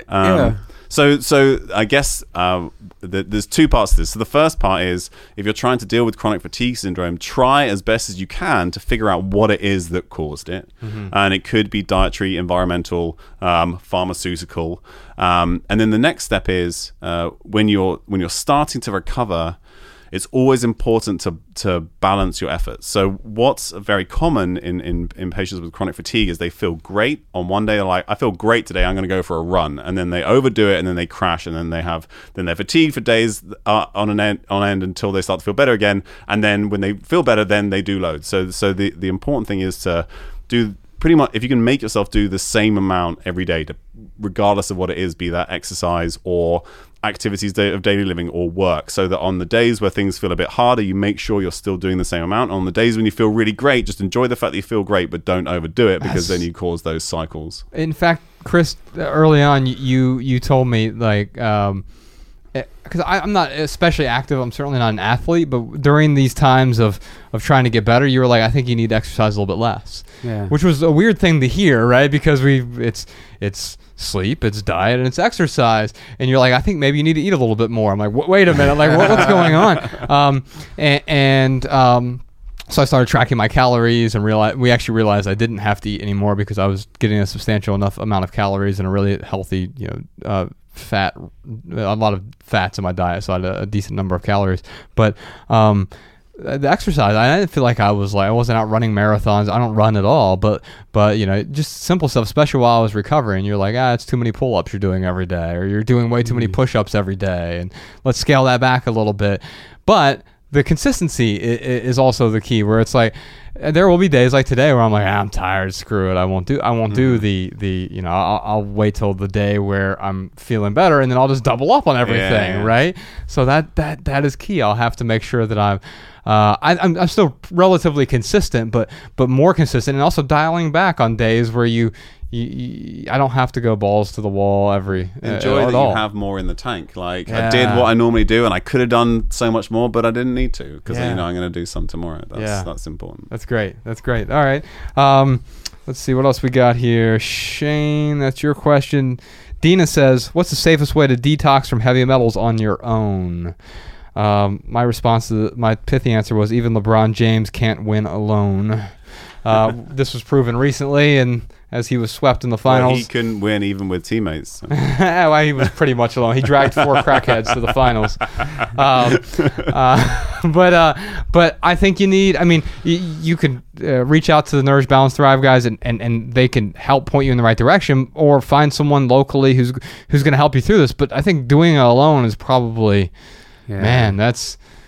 Yeah, it's tough. You don't have to work with us, but I would recommend finding a coach or a clinician to help you. I mean, there's so many things that I don't know anything. Like, I mean, you just said a bunch of words I don't understand. If I was like had to understand that tomorrow, then I'd probably go and find someone that understood it and have them help me rather than trying to figure it out the hard way by myself. And Was that basketball? Was it? Is that sport? Yeah. Oh, LeBron James. I'm so bad with American sports. I don't even know which sport is which. But yeah, so I would find someone to help you. You're right. But having said that, the closest we've got is Brian Walsh, is a naturopathic doctor from Maryland that we've worked with quite closely. He's another one of the shoulders that we've been standing on over the past few years, and he does a fantastic job of teaching both biochemistry and physiology, and he has a detox course that's incredibly evidence-based. Yeah. He has references. That's what I did. That's yeah, part of my Mercury detox. Yeah, so that's available as a training course. If you just Google his net. Oh no, don't go to metabolicfitnesspro.com. We'll put a link to that in the show notes too, Sean. Yeah, /detox, I think it is. And then he has 2 courses, one for clinicians and one for patients. And it's not easy to do without a coach, because it's just, I mean, as you know, it's incredibly involved. It involves sauna, time restricted feeding. So let's talk about both of those real quick. Okay, all right, yeah, sorry. So sauna is something I do pretty regularly. Yeah. Unless I have some sort of cold. I'm just getting over a cold from this past weekend, but I'm all fine today, so don't worry. But the sauna was one thing that you recommended early on, and I really started. That was one thing. What are the benefits? And also, I've been doing cold plunge or cold shower, but there's a nice place here that does a cold plunge, so cool. I do that. So, I can talk a little bit about heat shock proteins and cold shock proteins, but beyond that, I start to get lost really quickly. So, what are the benefits for in terms of detox? And I also think it's one of the things that really helps with my back considerably. Yeah. So Stefan Genus, not Genius. Genuous. Dr. Genius has some really useful resources online. Where's he from? He's from Canada, isn't he? Yeah. And he's published a number of studies that show that metals are preferentially excreted in sweat. Some metals are preferentially excreted in sweat. Cadmium is the main one. Mercury, some too. But so there's 2 parts. There's some things that you excrete mainly through sweat, and it's very rare that people who aren't exercising heavily nowadays sweat a lot, because you're inside, air conditioning, all that kind of stuff. People don't like to sweat, so that's definitely one benefit. There's some things that you're going to get out. There's some sort of what we call them persistent organic pollutants. They're basically some synthetic compounds that only come out through sweat. So that's one benefit, particularly in a hot. So there are 2 types of sauna. There's the infrared sauna, which is basically red light. They're less hot, but they make you sweat a lot. But they don't sort of cause this heat stress.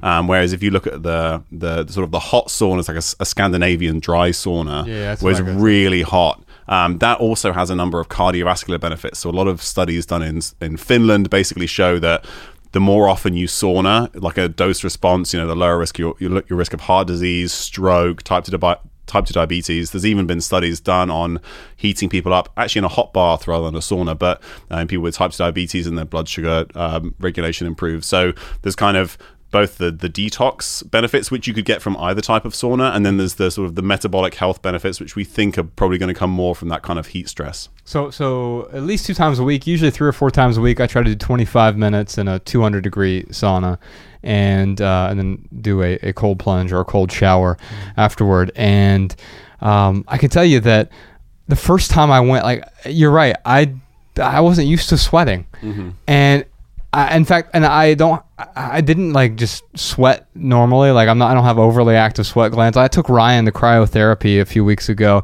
He was sweating in the cryo chamber. I know people like that. He's like that as well. I mean, just sweating, and like I don't get that way, right?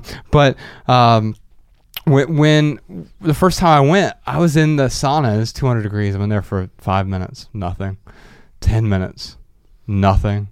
12 minutes, I get this one little runnel of sweat on my forehead, and then all of a sudden it starts coming, and I realize, like, oh shit, I haven't actually sweated in the last decade. It's been a decade since I've had because I used to play basketball in high school and stuff, and I sweat all the time then, but I had the corporate life, and then I would sweat occasionally, but not a real like heavy sweat. And I swear to you, it was like I was sweating chalk dust or something weird. Like, and the stuff that was coming out of my pores. And now I do it every day, not every day, but every week. And it's just become a regular routine. It's habitual now. And the benefits from that are that, I feel that my back and my muscles are a lot better. But I'm certain that one of the biggest things for the whole detox that I did had to do with the sauna, heavy sauna protocol. Yeah. So, I would say don't go at it alone, Dina. Can I just add that the best sauna is the one that you've got access to? Yes. You get this question a lot, like, is infrared better than dry heat? We don't care. Any sauna is better than you've sauna. kind of, and so this is a very Brian thing as well. Like, I'm not going to even answer that question. You've missed the point. Like, the point is to sweat. I don't really care how you do it. Right. And then if you have access to both, then congratulations. Pick one that you'll do the most often. Yeah. And go with that. All right, Joanne says, what are your thoughts on the low carb and ketogenic and Whole30 diets? My wife's in the middle of a Whole30 right now. She's on Facebook in a support group. So what is the Whole30 diet? I don't know. It's our default approach. That was the first thing that I did. So Whole30 is a version of what we might call a paleo template. So it's this idea of trying to recreate a diet that was eaten 10,000 years ago when we were hunter-gatherers and before farming and grains and all of that. Right. And it focuses on micronutrients. So every time you put something into your mouth, like I was with a friend the other day and they were spoon feeding a baby just boiled pasta. And the thing that made me cringe the most was not the gluten. It was just a missed opportunity for micronutrition. Right. We talked about how a simple nutrient deficiency can cause mitochondrial dysfunction. Well, you're just putting empty carbs into your mouth with literally zero micronutrients, unless the flour was fortified, which I guess they're obliged to do by law, right? Yeah. Oh, gosh. Yeah, so that's interesting. The gluten thing, like, we've demonized gluten, and I think it's probably good, but not for the right. We're not demonizing it for the right reasons. The real reason to demonize is like we're missing out on all these nutrients because we're just stuffing our face with these sort of empty calories and empty carbs, right? Right. Yeah. So Whole30 is focus on minimally processed, micronutrient dense foods. You remove sugar. So for many people, myself included, when I first came to this, I was utterly hooked on sugar. Yeah. And couldn't really go more than about an hour without eating. And so ripping that Band-Aid off quickly and removing all the sugar can be really helpful for people. And did you get headaches and stuff at first?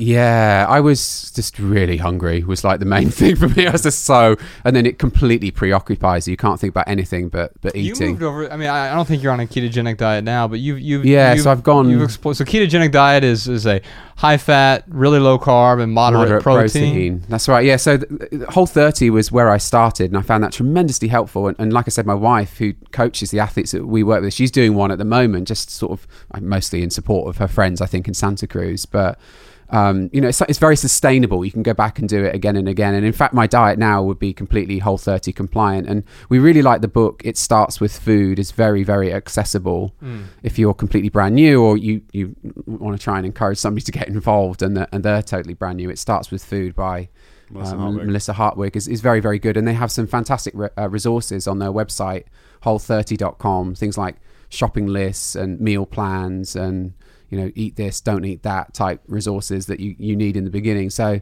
I find it very sustainable. One of the things they sell the program on is it's only 30 days, right? It's like the greasy used car salesman pitch. Well, can you do it for 30 days? A bit like you did with Ryan, right? Yeah. Like, I bet you, how long can you do this for? Well, I guess it's a bit different, isn't it? There's a definite end to the program. And you realize, like, you can do anything for a month. I mean, this isn't I mean, it feels like a sacrifice in the moment, but it's not a true sacrifice. It's actually the opposite of that. It's fueling your body. I get to spend a month eating steak and eggs and vegetables. Oh, it sounds terrible. Yeah, so that's the other thing that's great about it. Is sometimes people are like, oh, Jesus Christ, I never really liked eating cereal in the first place. You mean I can eat bacon and eggs for breakfast again? This is fantastic. Right, because we've also been sold this bill of goods that salt is bad and you eat the egg whites and not the yolks and all this nonsense. This morning I was just across the road getting some breakfast when we turned up before the podcast, and the breakfast that I wanted had egg whites, and when I ordered I was like, can I have whole eggs? I want the yolk. That's the best bit. You're not going to throw that away from me. All the micronutrients are in the yolk. Eat the butter, eat the yolks. Yeah, well, what we've been told, over many years. In fact, I was at the doctor's office the other day, and they had the screen on the wall, and I won't go back to this doctor's office because of it, and it was talking about eating a diet that's low in fat and like, I mean, and like you could tell they just had this out of date sort of nutritional information, and they were talking about the food group still, and it had a little thing with the food. My Plate it is now. It's still wrong, but it's called My Plate. It used to be called the Food Pyramid. No, they still had the food pyramid. Oh, did they? On my this goodness. electronic That is board. old. So it looked new because it wasn't a poster. It was an actual like electronic board that had the food pyramid. I'm like, really? You're still talking about Really? eating bread with and so although I mean it goes back to a previous question. We talk about being obsessive. I think being obsessive about this stuff to a certain extent is important, but Tommy, what you were saying earlier is like you want to control what you can control, but you don't want to kill yourself because of it. And it reminded me of this question. I printed out this article. I saw this. It's from McSweeney's. I'm sure y'all are familiar with McSweeney's, but it's called "The Whole30 Challenge Changed My Entire Relationship with Food Because I'm Dead Now." I used to be just like you, overweight, lethargic, a carb and sugar junkie looking for my next fix, until I tried Whole30, the incredible nutritional reset program, and experienced a profound transformation of my body, mind, and spirit. I cut sugar, grains, alcohol, dairy, legumes, and literally every other source of nutrition out of my diet for 30 days. And I can honestly say that it has completely changed my relationship with food because I died on day 27 and no longer require sustenance. We'll put a link to the whole article in there. I think maybe the important thing that I want to illustrate here is take it seriously, but don't take it too seriously. Sometimes these things become religions, and you've got Team Paleo and and then now the carnivore diet is big thing. Yeah. And I've seen people who go on and they solve these sort of autoimmune problems. And it's not the carnivore diet that's necessarily changing or fixing the eczema or whatever they have. It is the fact that removing the other things that were causing the eczema in the first place. It's almost always what you're not eating, or what you end up not eating. So, I mean, we mentioned Whole30, low carb, keto. All of those diets are great. Carnivore diet can be great. We have some people who we put on what you would call a whole foods plant-based diet, so a real food, vegan, low-fat diet for a very specific reason, not long-term. So depending on who you are, a whole host of different diets may be the best diet at that moment in time. However, almost all of them, and there was a recent, I think it was 2 or 3 years ago, all the guys who the experts in all these diets, so the vegans and the paleo guys and the low carb guys, it was a meeting, I think in New York. I think it was called the Old Ways Finding Common Ground or something. That's what they were trying to do. And what they figured out was that they agree on 80% of stuff, which is don't eat refined carbohydrates, refined fats and oils and all that kind of stuff. Like canola oil. Canola oil. So once you remove those things, actually what you're left with is usually some plants and some animal products, and they look like food. They look like what comes out of the ground or comes out of the animal as soon as you've slaughtered it. So if you focus on those foods, then obviously you can get into the macronutrients and keto, low carb, low fat. But the most important thing is removing all that other stuff. So once you've taken out the cookies and the fast food and the pizza and all that stuff, that's the most important thing. And then, once you're left with real food, whatever it is, that's probably the point where most people can stop worrying about it. Yeah. Yeah. And occasionally you will have something that won't be part of that, and it won't be the end of the world. I recognize these things sometimes as, sometimes we have these really small wins, and it's important to recognize those small wins, but also recognize the small losses. If you screw something up, you don't say, well, I've ate half the cake, I might as well eat the other half now too. Right. That's the what the heck thing. Yeah. People do that with dieting, that they set unreasonable goals, which of course they don't meet, and then they say what the heck, and then they stop even counting. Like that's been shown in the literature. Yeah, and if you have one bad meal, that doesn't mean that the whole day is out or the whole week is out. And equally, don't punish yourself. So, I sometimes eat cake and ice cream, but I really enjoy it, and then I don't worry about it. It's some food I'm usually having it with friends. I'm enjoying it in the moment, and then don't think about it ever again. And that's the really important thing. Don't punish yourself if that does happen. But equally, the overall habit is the important thing. Yeah. So you still have to form that habit to be able to do the other bit and not deviate from the habit. I last weekend had a piece of bread for the first time, probably a decade. And that was just because I couldn't digest bread well. Like it would just be this nightmare in my stomach. And now that you all have helped me fix my gut, I had a piece of like, sourdough bread, and it wasn't like, Wonder Bread or something. It was if you're gonna have bread, have nice bread. Yeah. Just, really enjoy it. And I had a piece of bread, and it didn't mess with me, and I was so like shocked. And I still have the habit of not eating any of that stuff usually, but having this one piece of bread, and it was like this experience.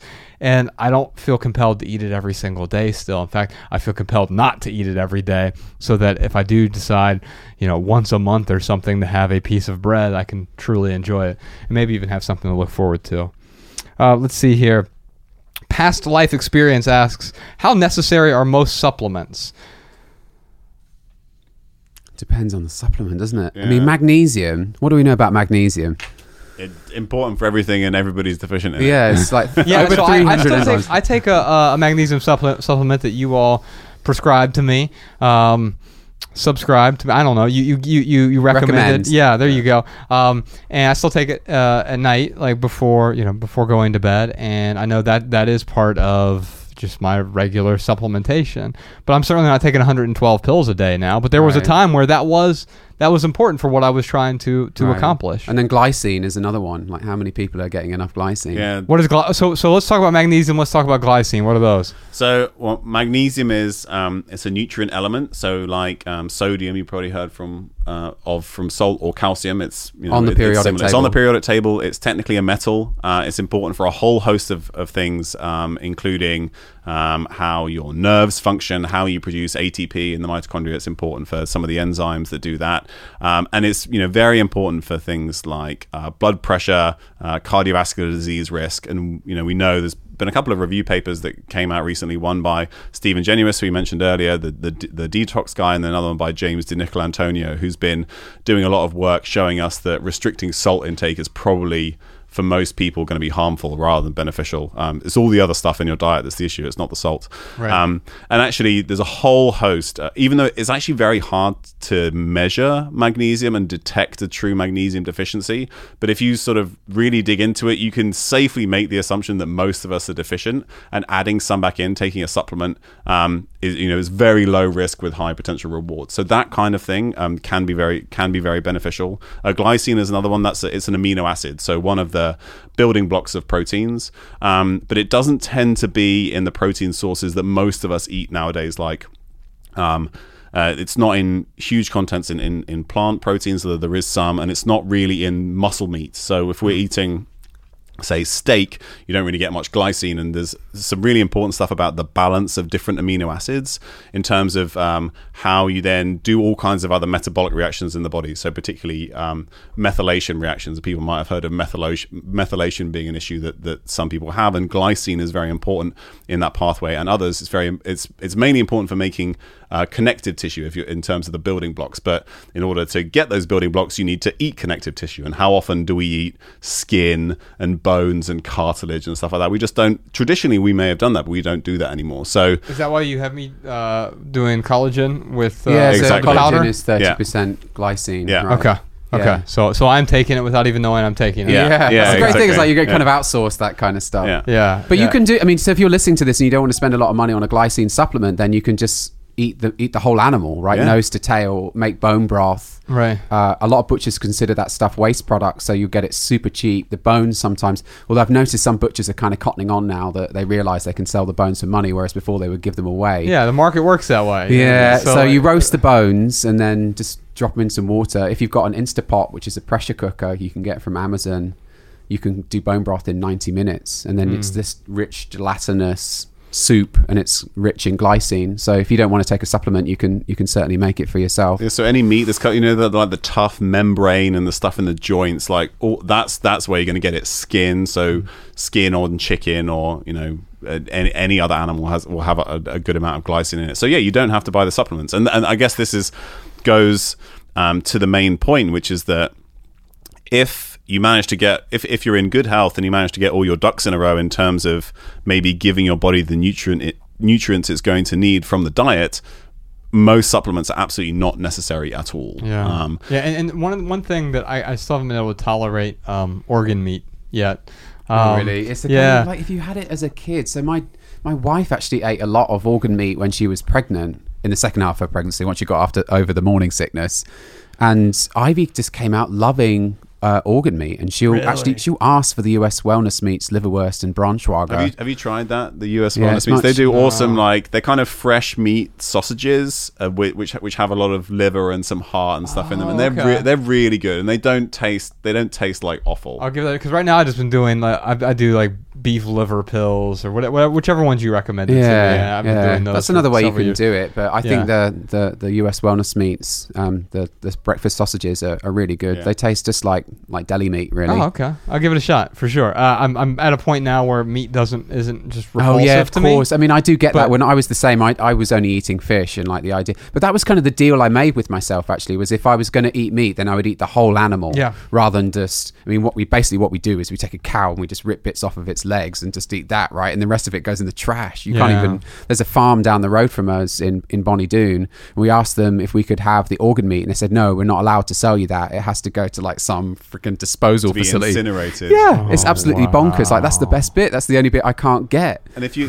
go to traditional cultures, where we kind of feel like we can be informed by some of those people who are still living off the land. How would they eat if they're having to either farm just their own animals, or then get plants out of the whatever wilderness is around them. And so cattle herders, particularly if you think about the Maasai tribe, they drink the blood and they eat the organs, and in those kinds of societies the dogs get the steak, right? That's not they eat the intestines, they all those other bits that we just won't eat. That's what is prized in those cultures. And obviously and so you're eating the inside of the guts of this animal that was just killed, and it's going to be full of those bugs and probiotics and all that kind of stuff, and that's the stuff that we don't really eat anymore. So if you're not going to eat those things, and then maybe some supplements become important, but you certainly can do it. I think that the key is making sure you're getting the nutrition you need, and then you can supplement. Start with food. It's an appropriate name for the book and an approach with supplementation. We would always ideally get people to a point where they don't need supplements, but sometimes you just can't do it for whatever reason, and sometimes you're not absorbing things properly, and you've been in a bad enough place that you could never get back to 100%. So if that means you have to take a little bit of magnesium and a little bit of glycine, I think that's okay. The other thing about supplements is the potential downsides are quite small, right? The main one being financial. There's very few supplements that you're going to cause a problem. I mean, I suppose if you were to supplement with a ton of zinc by itself, or iron when you didn't need it. Some B vitamins or a load of vitamin D. So B6 has toxicity, right? You can overdo it, but generally you just create expensive P, whereas the problems associated with the nutritional deficiency are devastating. So, I mean, personally, I'd rather go the first option. Sure, and there are some supplement companies that are better than others. I mean, often we have Thorne supplements because they're the most similar to, they have the rigorous standards. They've got really good scientists and doctors on their team who choose the most bioavailable forms of all of the micronutrients. And then another thing we love with them, especially working with athletes who get tested, is they use the similar technology that we use when we're testing you, the human. They use that same technology to test the supplements to make sure that it is what they think it is, right? So, maybe your pea protein has got cadmium in it, and it's definitely plausible, and I think it probably has been found. And so they're making sure that's not happening by testing the supplement. It goes into quarantine when it first arrives, and then they test it 2 more times as it's going through production. So the standard of care, the quality is very, very high. Yeah, and you pay for it, but you also know what you're getting. Pay for it, you know what you're getting. Creatine's another one. That's the creatine. I mean, especially if you're an athlete, like there's not really much of a reason not to take creatine now, is there? What am I taking? I take 1 scoop. What is that? 5 milligrams? 5 grams. 5 grams. Oh, 5 grams. Okay, 5 grams, 1 teaspoon. Or it's probably, if it's like a teaspoon or a 5 mil scoop, it's probably like 2 to 3 grams, which is plenty for the average person. I mean, most people could probably benefit from some creatine. Why is that? Again, so it goes back to it goes back largely to methylation. So producing creatine is one of the most methylation heavy processes in the body, and basically what creatine does is it's a buffer for very, very rapid energy usage, particularly in the muscles, but it's also important in the brain and other parts of the body. And so that's when you do something very, very fast, the first offloading of energy comes from creatine, and so it's basically an energy buffer in the body. But it's very intense. It's very methylation metabolically intensive to produce it, and people who eat a lot of meat, if you eat a pound or two of beef a day, you probably get around 1 to 2 grams of creatine. That's probably enough. If people aren't eating that much red meat, then they can usually benefit from supplementation. It's the most heavily researched supplement in terms of sports performance, and particularly in weightlifting or sprinting actitivities. But you don't want the big sugary creatine drink. No, so that's not the creatine we're talking about. The creatine I have is from Thorne that you all recommended to me. Thorne. A lot of people, in fact, it's so cheap now. Nobody's making crap creatine because it's just so cheap. Well, so actually, you can still buy crap creatine. I mean, you walk past. I think it's all made by. Is it Sigma Tau? No, this is the one important thing about creatine. Sorry, I was going off on my tangent about creatine, but it's called CreaPure creatine monohydrate. It's made in Germany, and so basically all the creatine that you buy is usually just white labeled CreaPure. They buy it in bulk from Germany, and then they put their sticker on it. That is what you want. If it's not CreaPure, it's basically made in some industrial state in China, and Lord knows what's in there. So, so you can trust the Thorne one. There are other ones you can trust as well. I thought it was the CreaPure was so cheap that it wasn't worth anyone's time. Yeah, no, you can still find ones that aren't. Well, CreaPure is so cheap, but you can still find ones that aren't CreaPure. So Examine.com is a great resource, actually, thinking about it. They've got if you want to see all the scientific references on creatine, then Examine.com is a fantastic resource, or any supplement for that matter. Yeah. And I still take like the Thorne AM PM sort of multivitamin. I still take that too. My wife takes that. Yeah, so that's just your general multivitamin, and then the Biogest. Can we talk about that's digestive enzymes, support, some digestive enzymes, and some basically for people who have had chronic gut issues.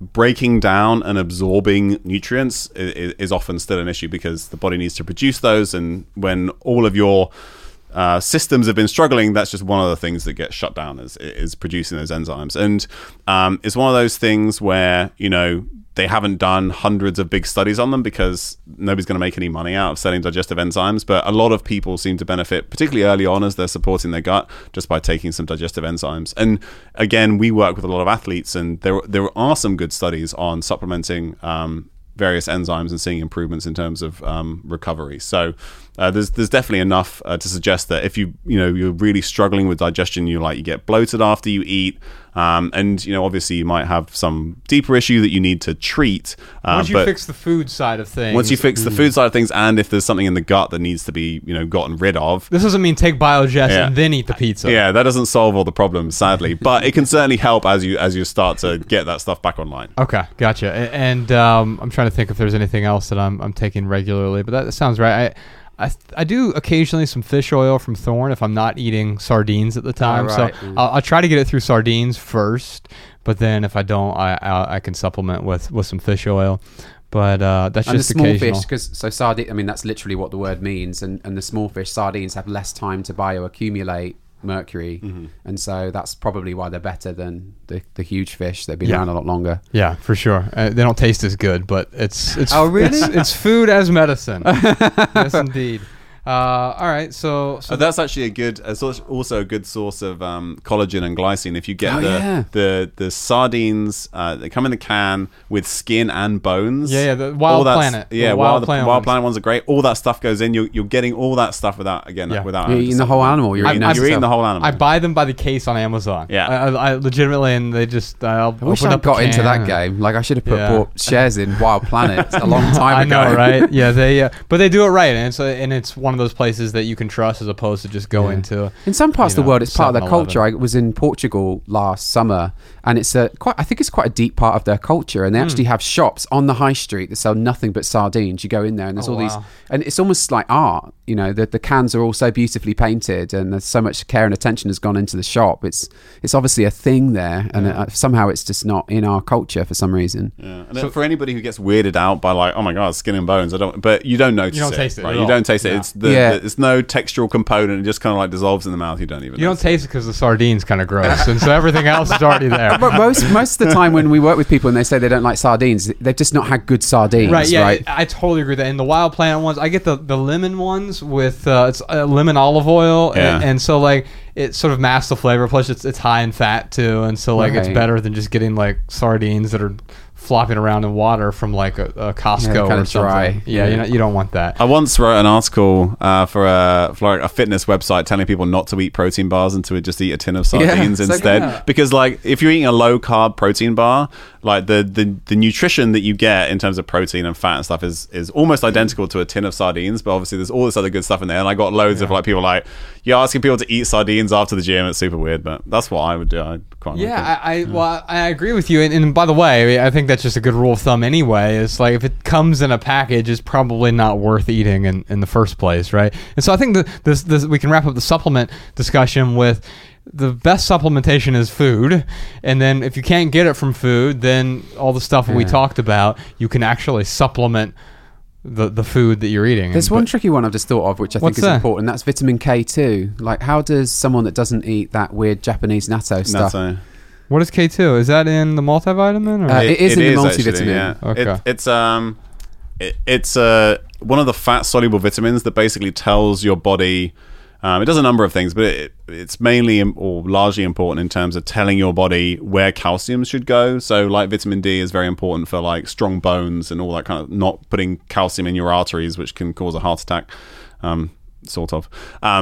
But it comes from liver and eggs, and then the most concentrated and some cheese, but the most concentrated source is Japanese fermented soybeans called natto. Okay. Which is I mean, you talked about not liking sardines. Natto is not good. Like it's hard if it's not been part of your culture to eat it. It's hard to eat. So I mean, if you're eating 2 or 3 pastured eggs a day, you're probably getting enough K2. But if you're not, so? Okay. yeah. I mean, because there was a big study done in Holland, I think, which showed that you basically need like 15 to 30 micrograms a day. It's not very much. Okay. But most people, if you're just eating a highly refined standard American diet, you're not getting enough K2. Gotcha.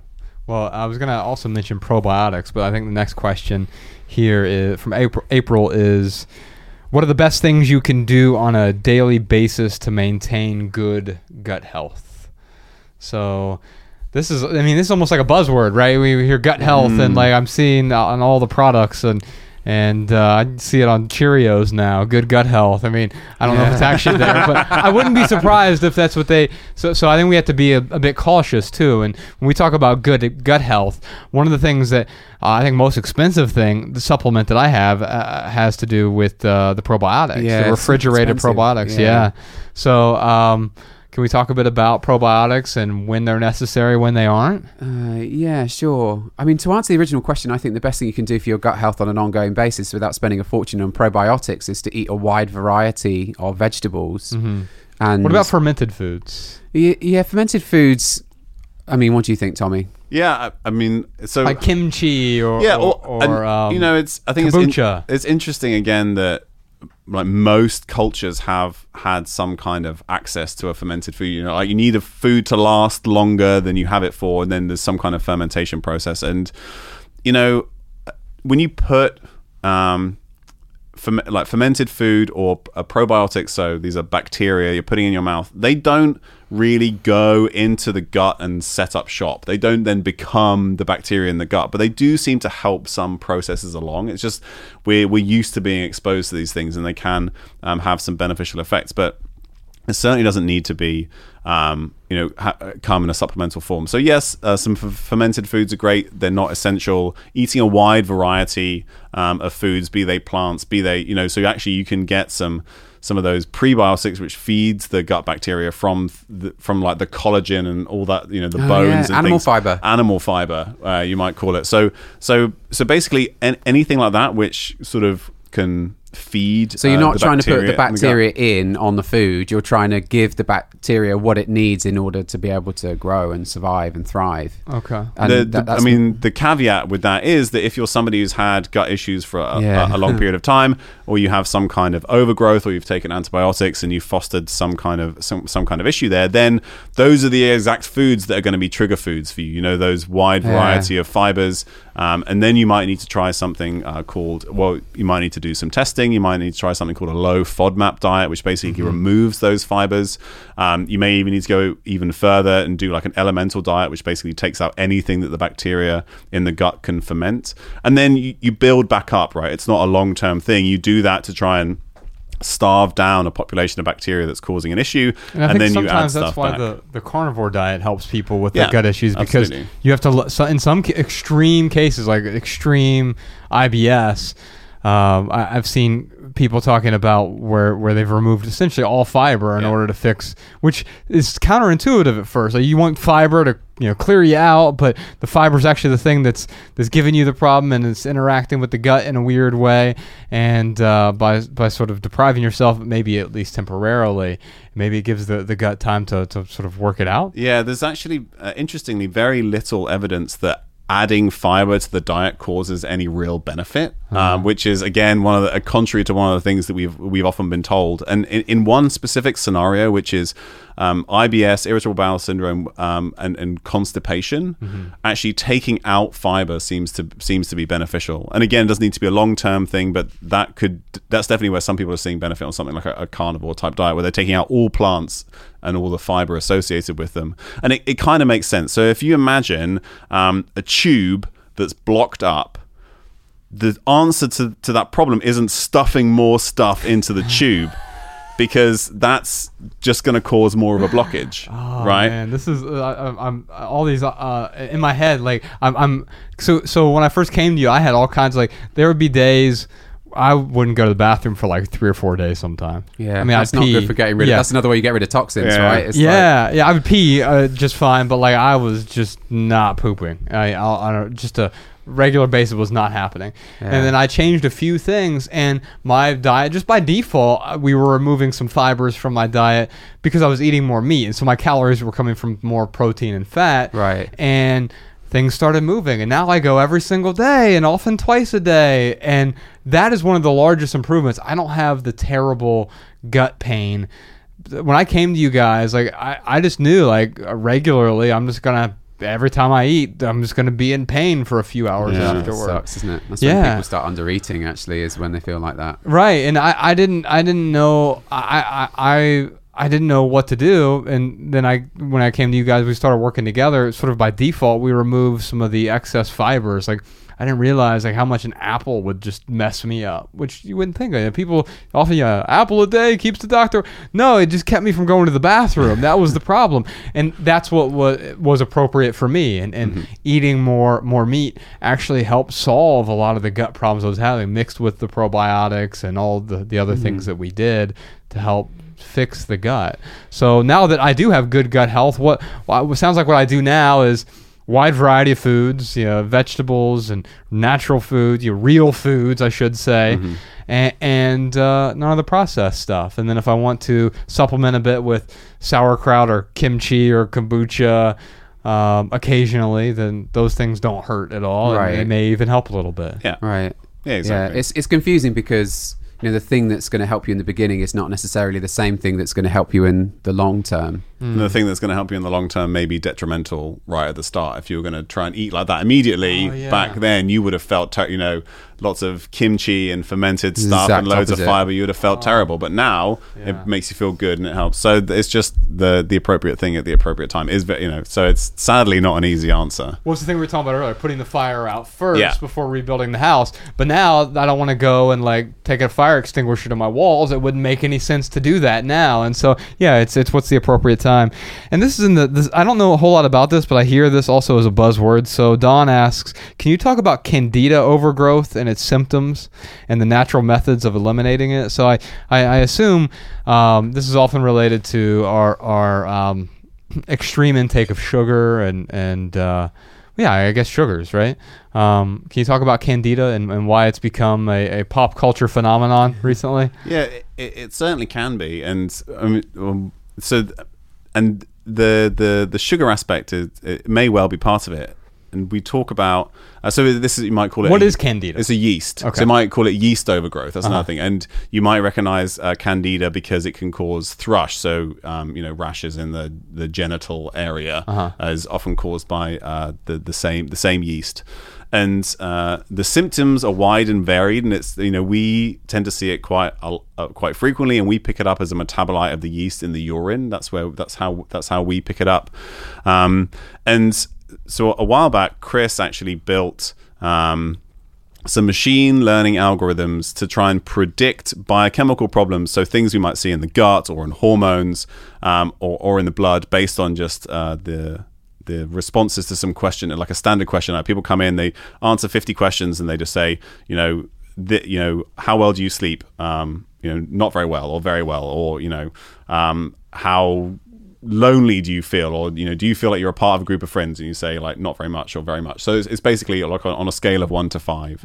And one of the things that predicts a yeast overgrowth is sugar cravings, or feeling cravings for sugar. So where previously that was kind of like one of those things where we were like, oh, we're not really sure if that's the case. At least from our data, from the people that we work with, that certainly seemed to be the case, that it was predictive of a yeast overgrowth. And it can be associated with all those other things. So we talked about brain fog or systemic inflammation. It can produce something called oxalate, which can then like do funny things with the minerals in your body. May be associated with things like joint pain, and maybe with kidney stones. But sort of depending on who you are, the symptoms can be varied. If you do have a test, or you can see on a stool test too, if you have a load of yeast that just turns up in your poop, that's probably a bad sign. And again, just like the bacteria in the gut, you will have some yeast in your gut. That's very normal. It's just when they start to sort of take over or fill a niche that other bacteria have left because they've been killed with an antibiotic or something. And then and this is actually one of the cornerstones of the things that Chris started doing with his clients. So maybe you can talk about it. But some herbal protocols can usually be very effective. Yeah, I was going to say, you asked a question about probiotics earlier. Then this might be, so that's when we use them, is with a specific application in mind. I don't take a probiotic for no reason, just as like I take the multivitamin. It's for a specific application. And so Saccharomyces boulardii, actually, I think there's some evidence for that. Which is another yeast. Ironic. And it's not coming along and setting up shop. It's just temporarily creating an environment that's not conducive towards candida, and then it's gone. The whole lot of them are gone. And actually there's some evidence to show that it's helpful with overgrowth of C. diff as well. That's why I was taking it. Yeah, exactly. In super high doses. Like sometimes people think, oh yeah, I took 1 capsule of that, didn't do anything. You were taking like how many capsules a day at the beginning? It was I was doing the powder stuff. That's a different one. I'm pretty sure you did in the beginning. It was a long time ago. It was over a year ago. Oh yeah. Okay. It's like 16 capsules a day or something for a couple of weeks. It was quite a bit. Yes. Yeah. But then some so we often use some herbal protocols. So oregano or oregano. Biocidin works great actually on candida. Biocidin, which is it's like a tincture of various different herbs. There's also something called undecylenic acid, or SF722, which also has some lauricidin, which is derived from coconut. So there's quite a few things that can work against the yeast overgrowth. But again, find the thing that caused that problem in the first place. So yeast doesn't just show up, right? There's some kind of are you immunocompromised, or have you done some kind of damage to your gut? So there was some really interesting work that basically shows that once you've set up an inflammatory process in the gut, you start to feed a whole different set of bacteria. There are some bacteria that work really well in that environment, and there are some that don't. So is there something else that's causing an issue in the gut, which then, or causing an issue with your immune system, which then allows the candida to set up shop? There's always going to be a layer beneath it. So start by thinking back, and again, it comes back to diet and environment and stress and all those other things. Try and figure that out, and then usually eradicating the yeast itself in most people is fairly easy. Okay, we do have a terrible time with it with the athletes, don't we? And we're wondering whether over-exercising the exercise is a problem. Is actually causing the inflammatory environment in the gut, and then the bifidobacteria goes away, and then candida maybe overgrows. It's just kind of conjecture at the moment, but we do see it a lot in our athletes. Okay, so in the case of an athlete, maybe reducing the amount of... Yeah, but you're never going to get them to do that. I know. You just take them on a law at that point, right? Like, okay, we did a reasonable investigation and we got as far as we could, and now we just need to make a decision. And So we have some guys who the sport pays the bills, right? If you're an Olympian to stop. Yeah, exactly. If you're an Olympian or you're a professional athlete, and that's what pays the bills. Driver. Or a Formula One driver. You can't do that. You can't say, oh well, why don't you just stop training, right? Then it's like, well, why don't you stop paying your mortgage? It just doesn't make any sense. So I already went to the doctor and he already told me to stop exercising. That's why I'm here. So then you get to a point where maybe you appreciate that during hard periods of training, you're going to develop some kind of issues with the gut. So you just cycle through, you take some oregano or you take some lauricidin or something, and it just sort of keeps things under control. And then during the off season, your gut settles out, and it has to be part of your protocol as an athlete, just because that's the nature of the game. Gotcha. All right. We got, let's see. We have 2 more questions. We're going to save them for the postscript episode. So these questions have to do with sadness, depression, overwhelm, despair, and other emotions, and also anxiety. So each week we record a postscript episode for our Patreon supporters. So if you all want to listen to that, you can go over to theminimalists.com/support. We'll do a quick postscript episode. But before we finish this up here, there are a few other words here that we probably didn't get to. We talked about toxins. We talked about immune system. We talked a little bit about hormones. Is there anything else that we should maybe talk about? I know one thing that you told me, Chris, was hey, we test for guys, like testosterone is always one thing. How can I increase my testosterone? That's a really interesting story, isn't it? And I had low testosterone when we first tested it, and now I have moderate, but it's on the low side of moderate, I think is the way you probably described it. It was 502 or something. Yeah, so you're well within what we would call the normal range, but you're just outside what the ideal. But obviously enough of an increase to see the benefits. Yeah, I don't remember where it was originally, but it was well below that. Yeah. And we've done several tests since then, and it's improved incrementally. But also improvement doesn't necessarily mean like, well, I need to get this to 800, right? I want to have there's a term, roid rage, where someone is just like totally, they're full of testosterone. And you all sent me some studies that were fascinating about the increase in crime for people with high testosterone. Yeah, overcomes the prefrontal cortex. Yeah. I don't think it does it. I think so. Normal physiological levels of testosterone don't cause that type of behavior, right? When you're talking about roid rage, you're talking about exogenous testosterone, and it just modulates an existing behavior rather than causing it to begin with. Right. But there's some really interesting stuff around. It increases the likelihood that a behavior that you might have a propensity to do anyway, it might increase the likelihood that will happen. And if anybody's interested in this stuff, you should read Behave by Robert Sapolsky. We haven't mentioned him yet. He's one of our he's heroes. Yeah, absolutely. We'll put a link to all these books in the show notes. I know people can dive in deep. But yeah, so I guess the main thing that testosterone can do is it switches off the prefrontal cortex, which is like where your deliberation and it's your filter, right? Yeah. So it switches off. It can switch off the filter, and it's not like, if you take testosterone, all of a sudden you become an asshole. It's like it makes certain things more likely to happen. But the main summary is that more isn't necessarily better. Right. You need enough for all those processes to happen. What a metaphor for life. Minimalism. Sometimes we call it enoughism. Enoughism. You need enough testosterone. But we've had people who are like, I'm gonna be fixed and feel great when my testosterone reaches 1,000, and it's just not true. Like there's nothing that's going to change when your testosterone goes from 700 to 1,000, because you already have enough to do all the things that you need to do. So and again, it goes back to the test results. You can fetishize a number, and we do see quite a lot of that, but in reality the subjective experience is much more important. Yeah. Do you have any symptoms of low testosterone? If you don't, then great, tick, job done. We don't need to worry about it. But if you have low libido or sex drive, in fact, there were some questions that you asked me early on. I had to like do some serious rumination about it. You were like, you talked about, well, are you attracted to your partner? Right. And I think that's one thing, because I was in a long marriage, and I know like eventually we totally grew apart, and there was a problem there, and it didn't have anything to do with hormones at the time. It was my mid-20s, and it just had to do that we grew apart. And like, no, I don't think we were attracted to each other anymore. Like, we were really good roommates. Mm-hmm. And in fact, we get along way better now than we ever did when we were married. She has a great family now, and we can talk, and like we have a good friendship.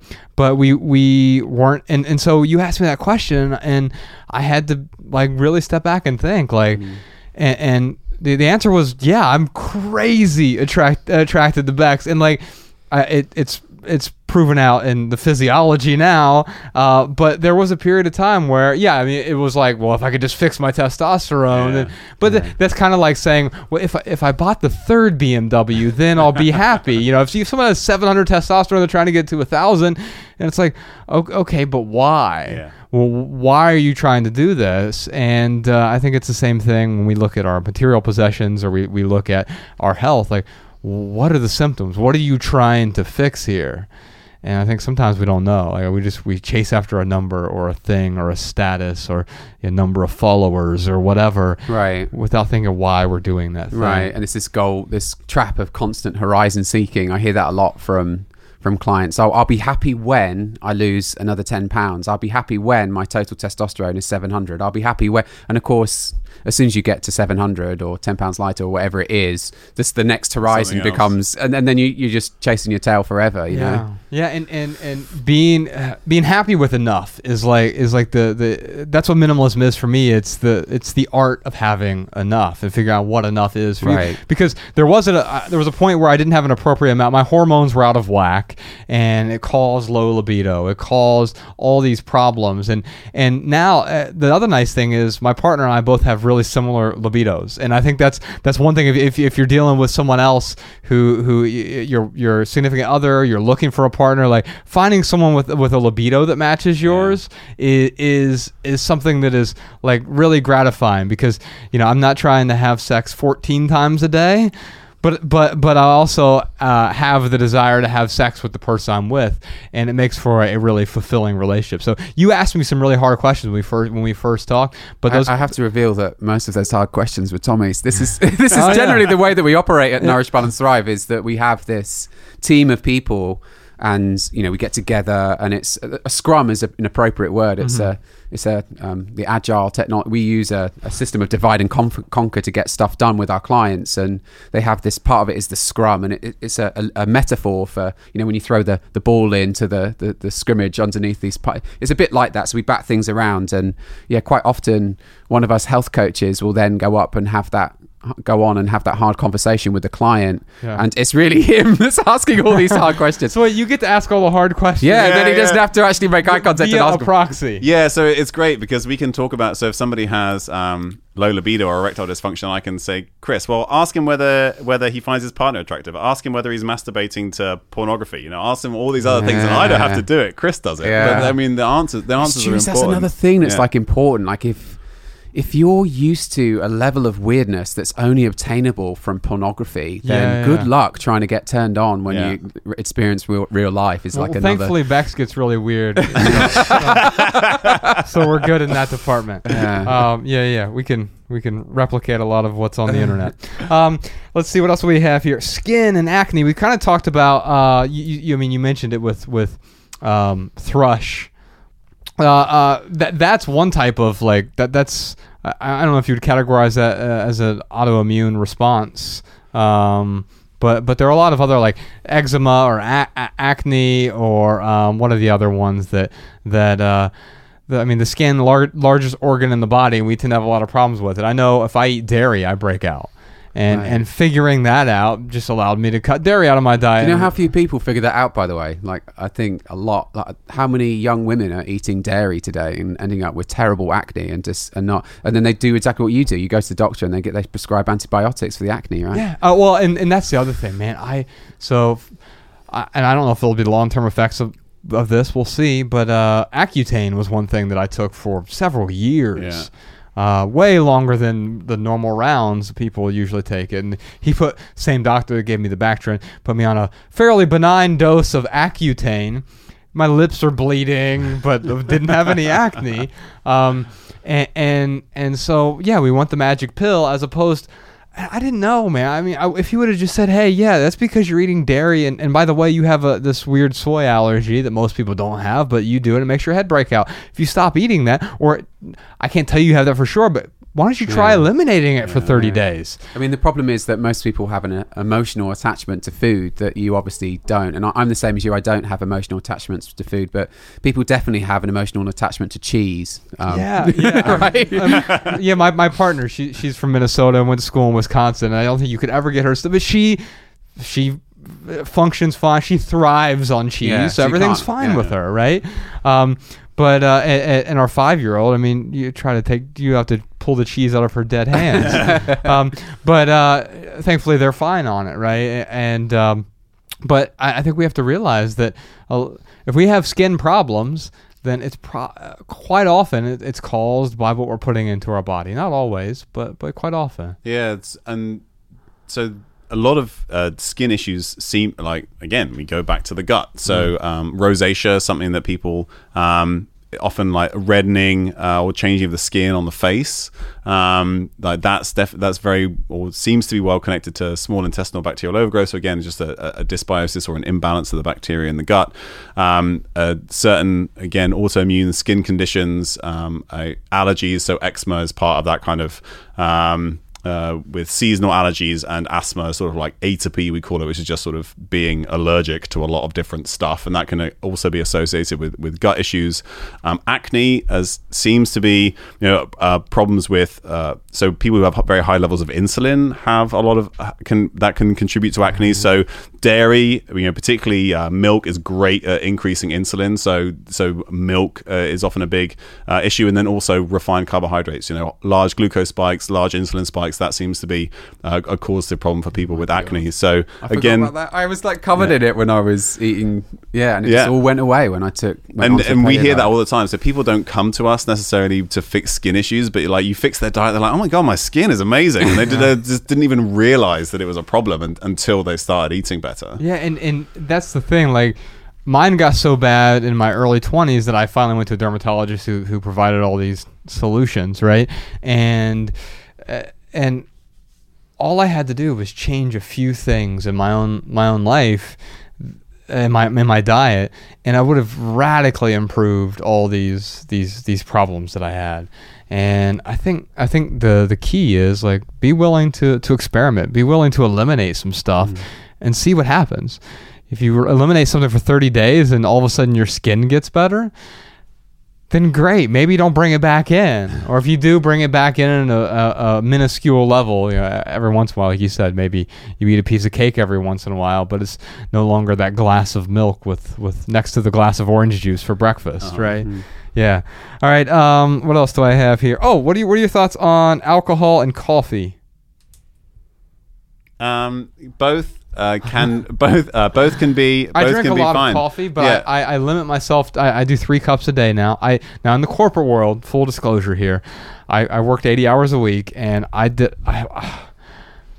probably had 20 cups of coffee a day. Oh wow! And I of course I was like the shit coffee too. So I'd put like dairy in it and Splenda. That was all. God. Yeah, and so like I'm just like take it. That's not just coffee either. But if I drink 2 or 3 cups of coffee a day, and I always get this conflict, and it's black coffee and it's really good coffee, but I get conflicting sort of advice and reports back on that. Yeah. So if you're again, so it kind of depends, and there's multiple ways to look at it. So coffee has been shown to or be associated. So they haven't done like randomized controlled trials, but if you look epidemiologically, it's associated with a number of benefits in terms of reduced risk of strokes and diabetes and Alzheimer's disease and all that kind of stuff. And actually, some of those benefits even come if you're drinking decaf coffee, because it's some of the like phenolic compounds that are in the coffee rather than the caffeine itself. People who may or may not benefit from the caffeine itself, it's to do with how well you metabolize caffeine. You can actually measure that if you're worried about it. So some people just metabolize caffeine really slowly. It really affects them. That's my partner. So we did the 23andMe thing. Yeah. And then who did we send that off to? I forget. Ben Lynch strategy maybe? Prometheus perhaps. Prometheus, yeah. And yeah, I metabolize caffeine very quickly. She metabolizes it really slowly, so she can't have anything after like 7 a.m. or she's screwed later tonight. So that's part of it. I used to drink. So I drink a lot of coffee. Probably 50 to 75% of what I drink is decaf, Swiss water processed decaf, because I just like the coffee. My first cup in the morning has caffeine in it. Then after that, because I used to think caffeine doesn't affect me, and then I was like, well, do you know what? Maybe I'll see if I notice whether I sleep better, and I do. If I don't have if most of my coffee is decaffeinated, then I definitely sleep better in the evening. So it's the same with loads of things that you expose to. You're like, oh yeah, that doesn't bother me. Until you remove it, you don't notice the effect that it actually has. And the Swiss water process is the thing that you're talking about that is important here. Just knowing a little bit about coffee. Ryan and I own a coffee shop down in St. Pete and a roaster.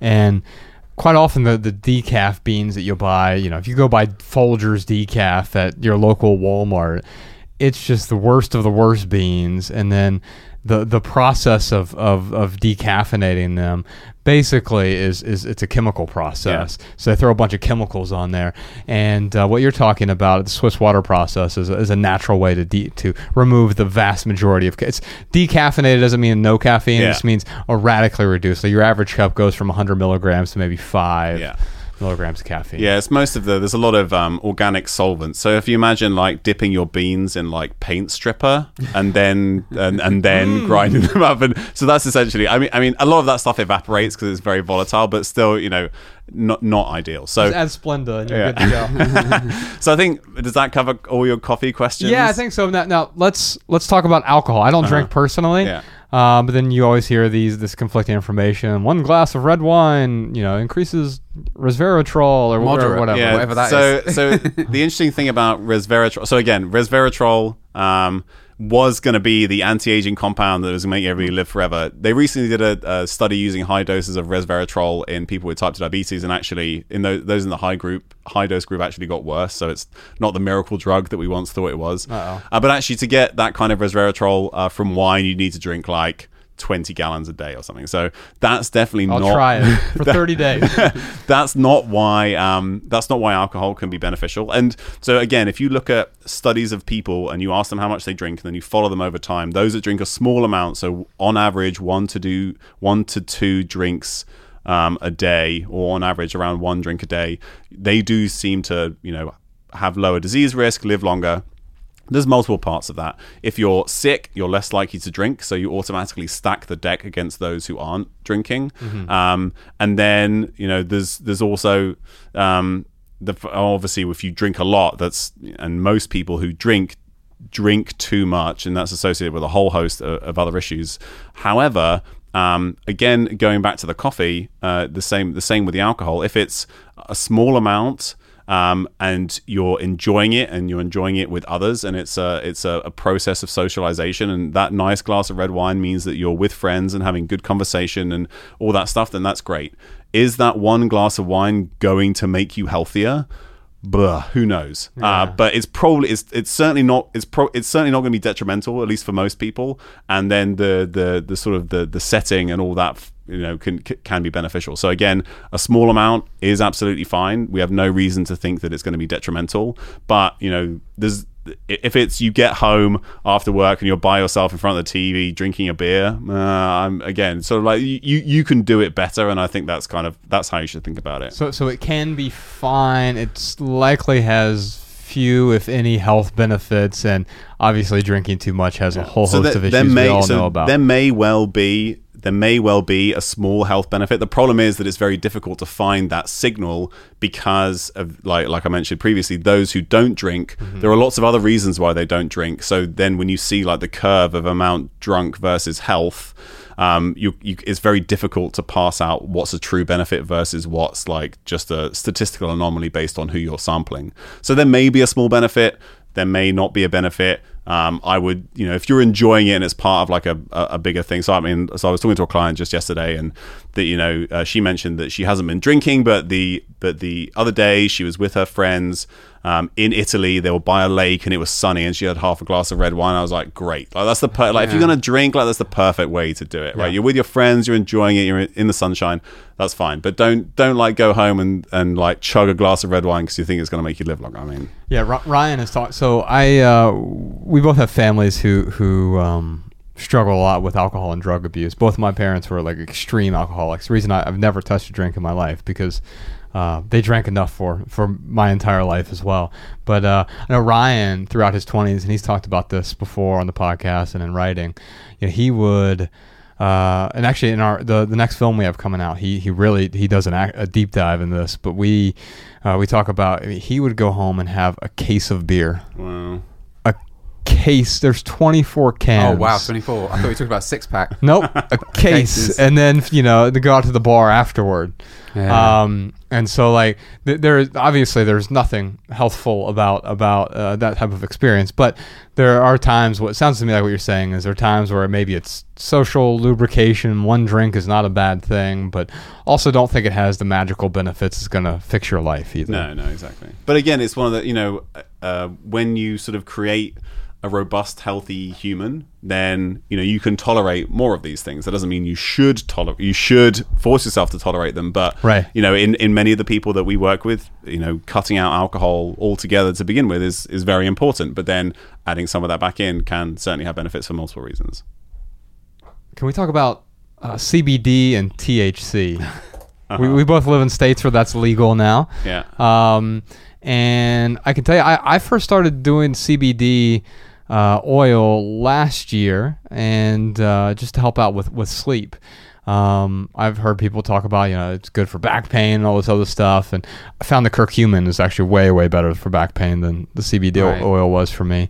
Although I haven't tried the lotions and stuff like that.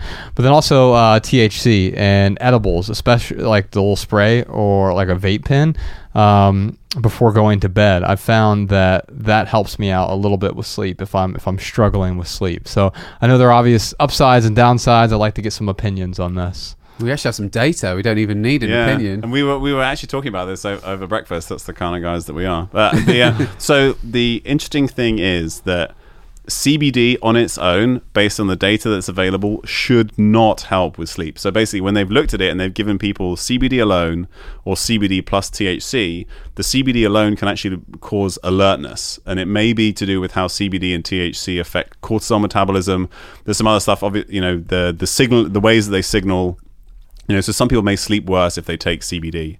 But when you add THC, then people seem to sleep better. So there's a synergism there. However, I can say for personal experience that I've tried CBD alone before bed, and it certainly seems to help. It certainly does seem to help me sleep. And why that is, I actually don't know. I don't have a study to say this is why. I think there's going to be an interaction with all the other things that are going on in the gut. CBD has certainly been shown, to improve gut inflammation, gut health. I don't think that's an issue for me, but that's particularly in animal studies, and now it's being translated to, CBD is now being used for in cancer therapies and for epileptics, and they're starting to use it in people with inflammatory bowel disease. So can certainly have a number of benefits. I haven't tried the CBD plus THC. THC was more of a thing I did in my teenage years, but have both been shown potentially to help with sleep. The potential downsides are obviously then can interfere with cortisol metabolism and all this other stuff. So if it's not causing you benefit, then there's potential downsides for taking it. Yeah, what are the downsides? So we do think, particularly for people, heavy marijuana users, there is some risk of mental health issues.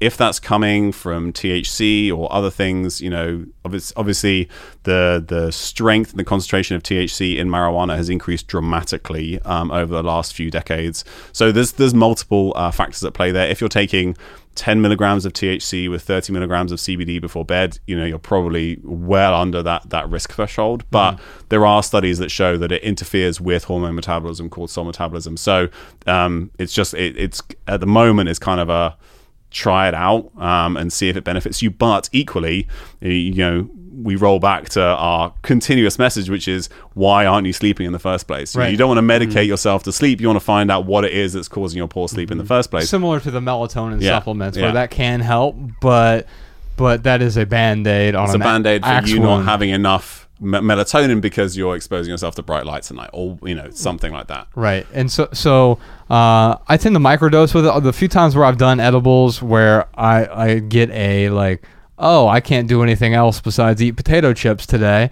I don't like the feeling, and so I tend to avoid that. But I also have found that the mental health thing. So I have mental health problems running my family. My dad was schizophrenic.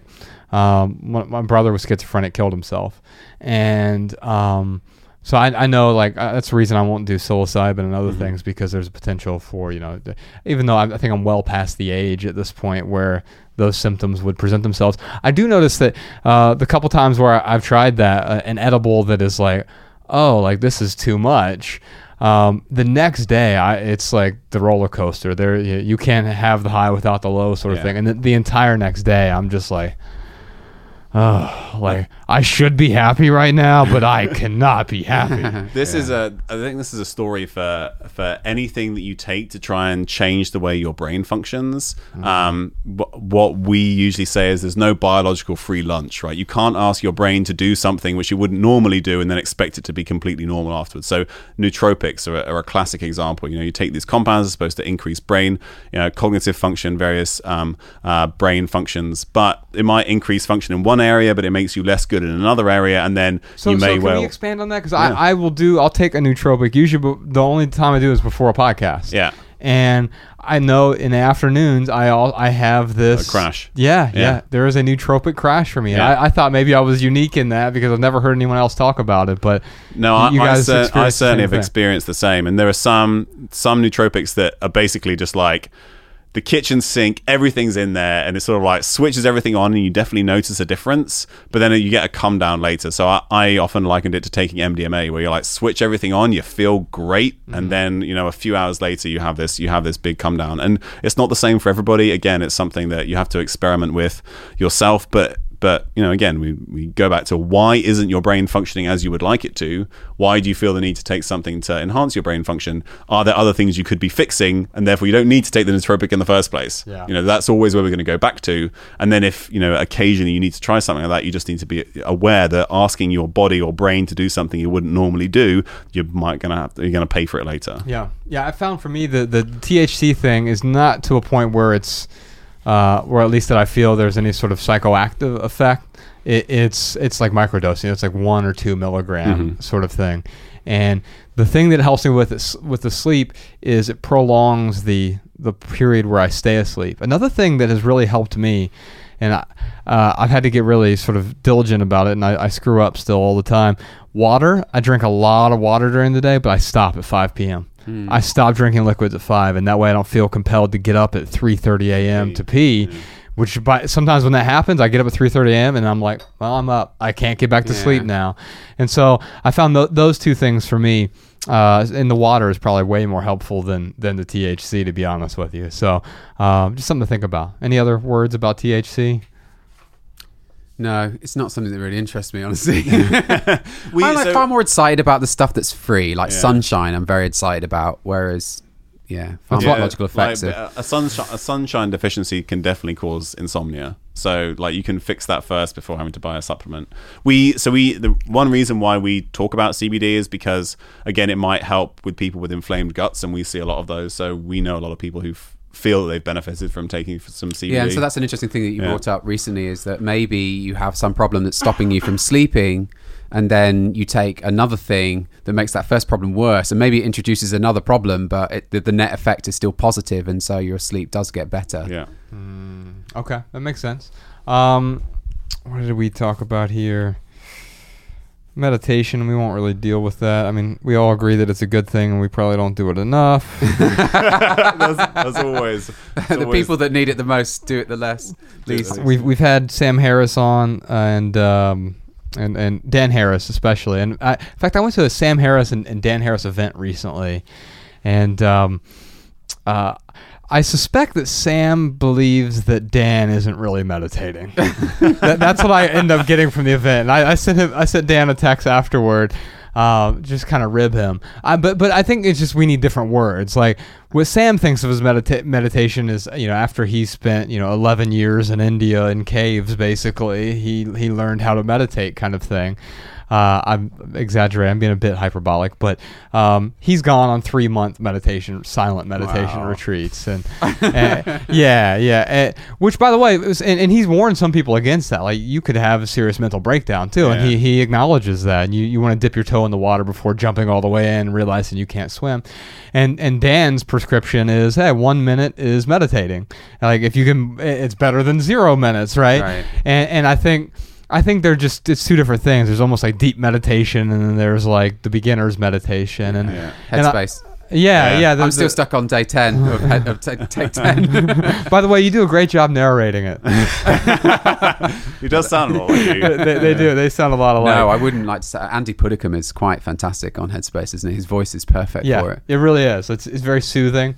Although Sam Harris has his new app. It's in beta right now, and he's been spending years on it. So I'm interested to see what he does. I was just listening to him interview Michael Pollan, and I enjoyed that more than the book itself, actually. Oh yeah, really? So if you're talking, you mentioned psilocybin briefly. So Michael Pollan's new book, How to Change Your Mind, about the great history, title, by the way. the history of psychedelics. It's actually really interesting, and the neuroscience behind how they affect the brain is really interesting, and it's got very little to do. So they used to be called psychotomimetics, which basically mimicking psychosis. That's what people thought originally, but it actually has very little to do with that. And what they seem to do is switch off something called the default mode network, which is basically your continuous thought processes, ego, all that kind of stuff. And when you put people in the MRI to look at this, those parts of the brain essentially just get turned off. So people are kind of shutting down the processes associated with so ego, self-comparison, anxiety, all that kind of stuff. And then when it comes back online, if there's been a therapist involved and they sort of like guided you through it, actually you can affect a lot of those sort of mental health issues by using this as part of like a therapeutic process. So it's really very interesting. So for those of you who are ill-informed or uninformed, I should say, we're talking about magic mushrooms, basically. Yeah, magic mushroom, or LSD has the same effect. DMT from ayahuasca has a similar effect. They all have that same effect on that part of the brain. Right. And the Michael Pollan talks about the if you do have some sort of risk in your family of like schizophrenia or something, then just be careful with that. If you're going to do it, you should. I mean, if you're going to do it for a mental health reason, and there is for post-traumatic stress or some other, they've used it for alcoholism and all these other things, but it requires a therapeutic relationship with a therapist who's there at the time. It's a guided process. It's not just you at home on the couch dropping some acid tabs and hoping that things will get better. I didn't get that far through the book before I got bored of it. But so I'm like, what am I supposed to do with this information? Is it like I can go onto the internet right now and order this thing and do exactly what you just said? Because you can't order it because it's illegal unless you're in that setting. Right. So you have to develop a relationship with some kind of physician who can prescribe it. I think yes, but it's mainly in a research setting, right? Exactly. But I think the idea is that the book is before that. This is LSD has this whole kind of torrid history, particularly in the US, and the book is trying to teach us that it's maybe not what we thought it was, and it has these effects on the brain that can be beneficial in the right setting, and it's trying to de-demonize the Is drug. that just a baby boomer problem, though? Do you know any young people younger than 50 years old that have that demonization of the drug, or is it? If it's been for the rest of us, it's been illegal for as long as we've been alive. So that's I think that's part of the problem. But you're right. I mean, it's the baby boomers who saw Timothy Leary and all that kind of stuff with LSD back in the 70s. That's a big part of the issue. But I think but then again, Michael Pollan is one of those guys. So he's potentially writing for an instruction manual on how to change your mind. Yeah. but also it seems to be that these maybe one of the big concerns from the pharmaceutical perspective, and I'm not a conspiracy guy that thinks big pharma is trying to plot against us, but they do have a profit motive, and it would make sense to keep drugs that are not patentable illegal, so that my patent drugs can continue to serve people. If there are ways to treat depression, and the biggest thing that was, I don't know if the stat is exactly right, but it helped 85% of people quit smoking after one dose of psilocybin. But so then they tried to. So this is an interesting part of the history. So that's in the hands of certain therapists and scientists, right, in the right setting. So then when they tried to repeat those with a more rigorous, controlled setting, and they basically gave people the drug and then locked them in a white room by themselves. And surprisingly, those guys didn't react very well to that. So it requires the right setting. It requires a therapist. So that's the thing, is in the right setting, apparently, And again, I don't want to sound like I'm some big poster child for this. I'm just reading the book, and I'm enjoying the science. I'm enjoying the science and the history. But so if the setting is right and the therapy is right, then it does seem to have benefit. But you can do it very wrong, and then it can have negative effects. Yeah, absolutely. And so I think that's the big caveat. But there also seems to be a lot of promising research here.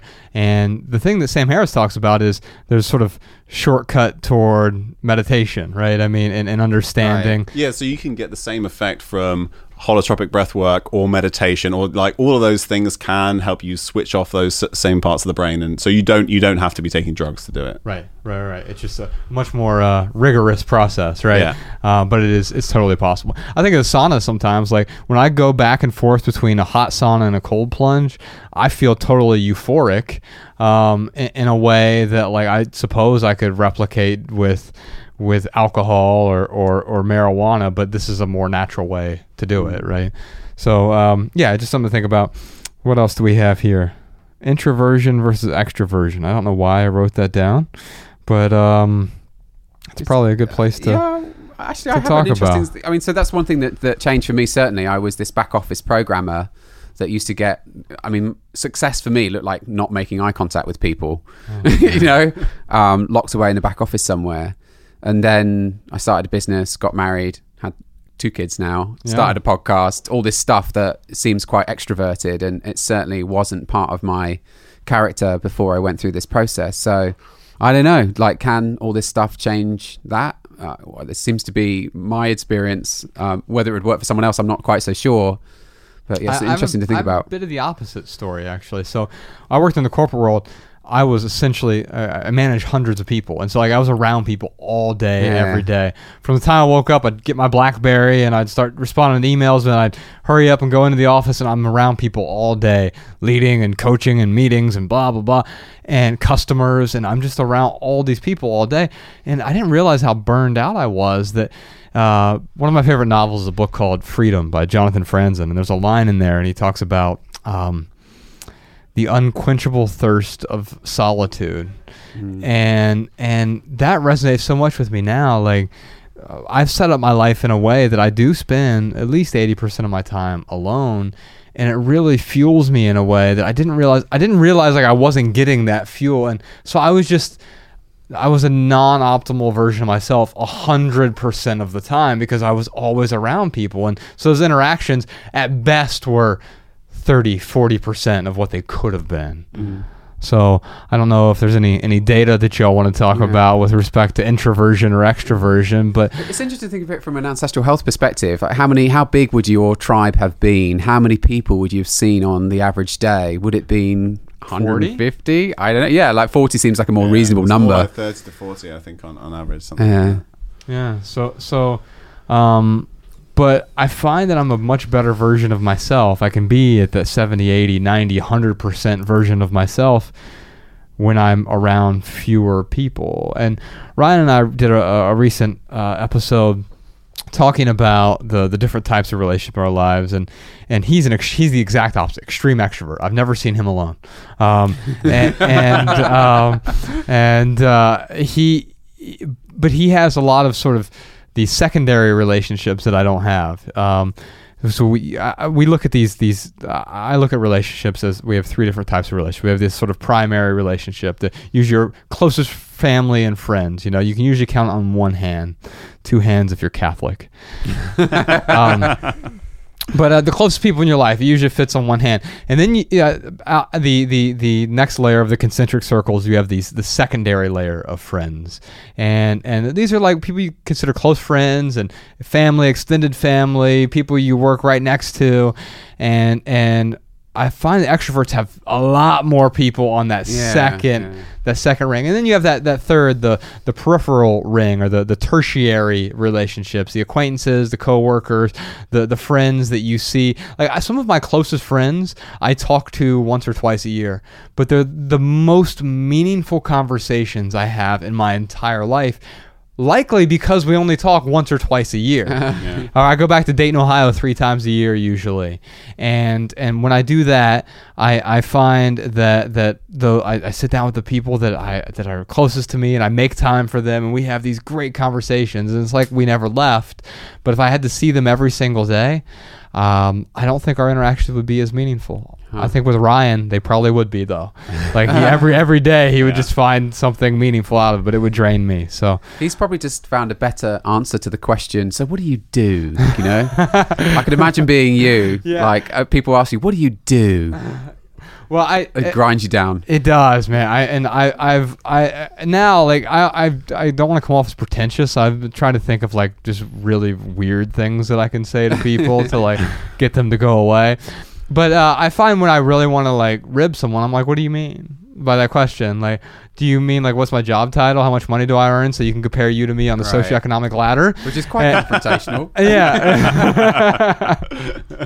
And so I think quite often we do mean like, what's your job title? And I think that's just a dangerous question to ask each other, because then we get wrapped with this whole identity of like, this is who I am as a person. I'm the director of operations, and you can't pry that from my hands. And then when you do, when I get laid off, my life's over because you didn't lay me off. You removed my identity from me. And that happens with the third BMW. It happens with the veganism. It happens with the carnivore diet. What do? I'm paleo. What? Yeah. What does that mean? I do CrossFit. Yeah, right. What do you do? CrossFit. 8 days a week. My back hurts. All right. Well, let me see here. I usually do something called added value segment, where we talk about things that have added value to our lives recently. And since Ryan isn't here, I'm just going to talk about your podcast, because I think you guys do a great job of taking things that are outside of the world of just medical terms and jargon, and I'm terrified to even dip my toe in that water because it's going to be too hot or too cold for me. And you distill it down to a way where it's like explaining how to make a peanut butter and jelly sandwich.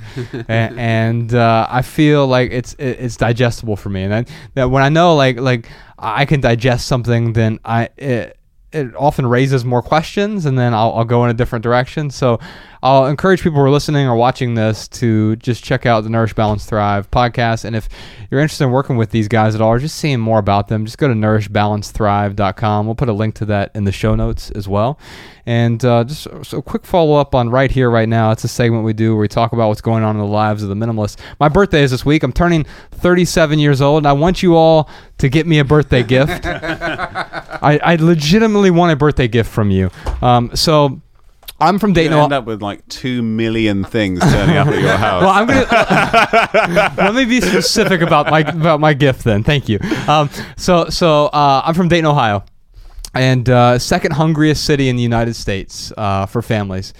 And West Dayton, which I didn't grow up in West Dayton, but I grew up in Dayton, and it's the overdose capital of America. We have a lot of problems there. The opioid epidemic is serious, but there's also another crisis there. I think the second largest food desert in the entire country is West Dayton. And there is not a single grocery store. There's 1 million people in the greater Dayton area, a couple 100,000 in the city proper. And the west side, half the city, there is not a single grocery store since Kroger closed in 2009. And so there's access to food. If you go to the local liquor store, you can buy Cheetos, but you can't buy nutrients. You can't buy nutrition. There's not a single grocery store. And so Ryan and I have a really ambitious objective. We want to help build a grocery store, a food co-op in Dayton, Ohio next year. And so we're trying to raise some money. And we've partnered up there is a place called the Gym City Market. And they don't exist yet, but we're trying to raise funds for them. So we're going to try and raise $100,000 over the next 2 months. And Ryan and I are going to donate a significant chunk of our own money to try to make this happen, but we need your help. So if you'd be willing to donate $37 for my 37th birthday, that would be the best gift you could give me. But it's also going to help provide not just food, because I think having access to food is really important. You all know this, but also the education. I didn't know that for me, like, there were certain foods that were really bad for me. I just thought, I thought potato, well, it's a vegetable. I might as well just eat all of them, right? Potatoes aren't inherently bad, but they're better than Cheetos. But how about kale and arugula, and so we're going to provide education with this place, and so providing the access to food, the education about food, so that people can make the right food choices and have food to feed their families is something that we want to do. So we'll put a link in the show notes, but you can go to, on my birthday, June 29th is my birthday, by the way. Just go to theminimalists.com/Dayton. In fact, you can do that today. It'll take you right to the page where you can donate. If you donate $37 for my birthday, you'll help us with this co-op that we're trying to build. If you donate $90, that will give one family a lifetime membership to the co-op. So that's another way to help. Or you can donate however much you want. I know we've done a few things in the past where people want to donate more than that. By all means, we welcome it. If you want to give some money, help us feed some people who, it's in our backyard. I spent the first 31 years of my life in Dayton, Ohio, and I can tell you that we have a lot of problems there, and one is, there just isn't access to good food. So hopefully you all will be willing to help out with that. Theminimalists.com/Dayton for details. Also, Ryan and I are going on tour. We're 3 cities, Birmingham and Louisville, Kentucky, and then we'll be in Nashville, Tennessee. We're talking about money and minimalism. It's called the Simply Southern Tour.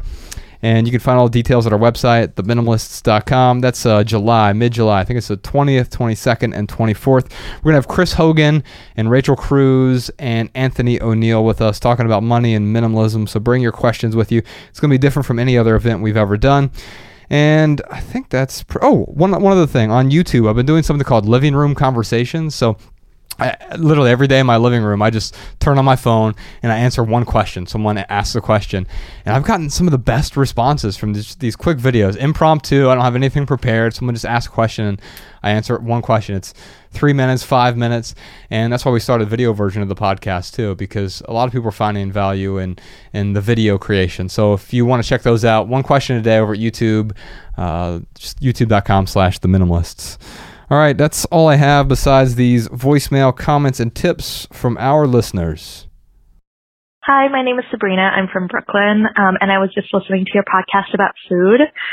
One thing I encourage people to do when they go to the farmer's market in order to save money is to ask the farmers for second choice produce.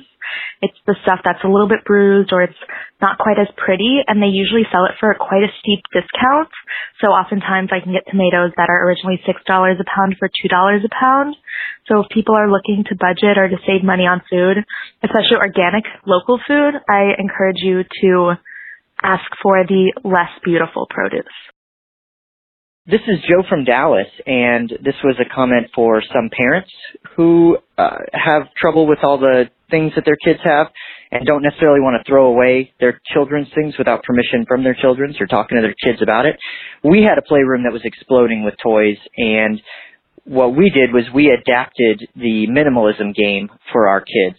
And so we asked them what motivated them, and they talked about getting new toys. So we decided we were going to let them do it for a month, and for every number that they got to on their game, we would give them $10 at the end of the month to spend. So the first toy they got rid of, they got $10.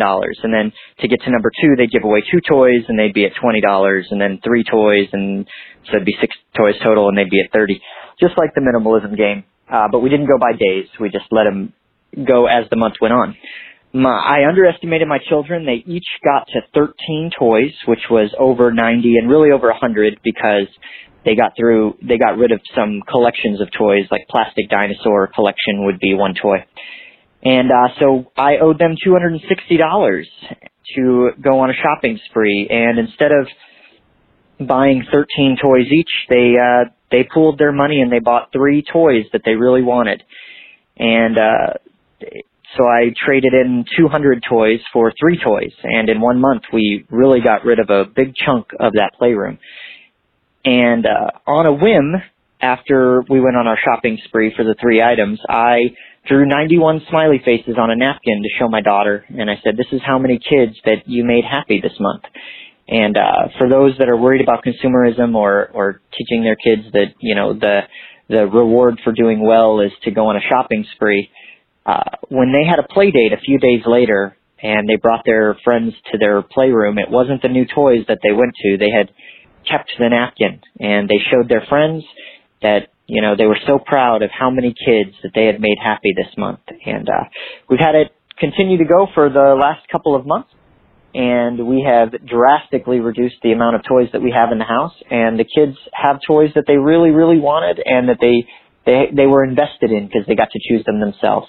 I hope this helps some families out there. It's been very helpful for us. Hey, minimalists. My name is Emma, calling from Mammoth Lakes, California. I recently listened to your episode on social media, and I had a great tip for people who were looking to cut back their use of social media, whether it be for time spent using it or just the fact that getting caught up with social media is taken away from the other things in their life that are bringing them value. One thing I have done to cut back my use of social media is gone to my settings of my phone and turned off cellular use data for certain apps. So, for example, if I want to cut back my time spent on Facebook, I can go to my cellular use area of my settings and turn off cellular data for that app, meaning I can only access that app if I'm if I'm connected to internet. And I've done this for most of my social media apps, just because it cuts back how much I use them and allows me to, A, save some of my data because I don't like going over and having to spend more money, but also just not using the apps as much as I used to. All right, Joe, that's almost it for this episode. I want to thank you both for being here today. Chris, Tommy, this is one of the best conversations we've ever had on this podcast, mainly because Ryan wasn't here.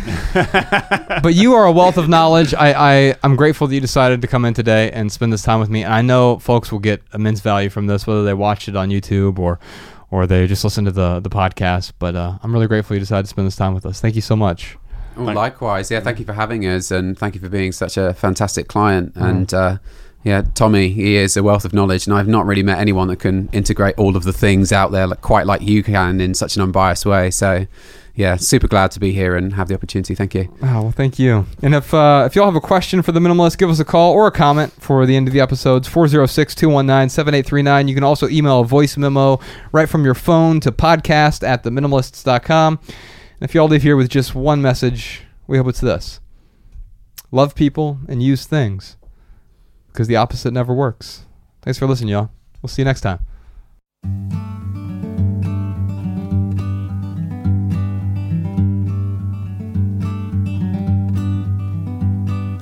Every little thing you think that you need, every little thing you think that you need, every little thing that's just feeding your greed. Oh, I bet that you'd be fine without it.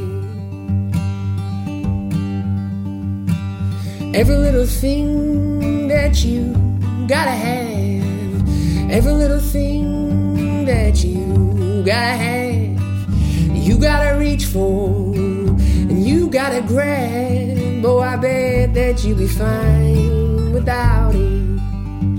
So tear your eyes away, or tear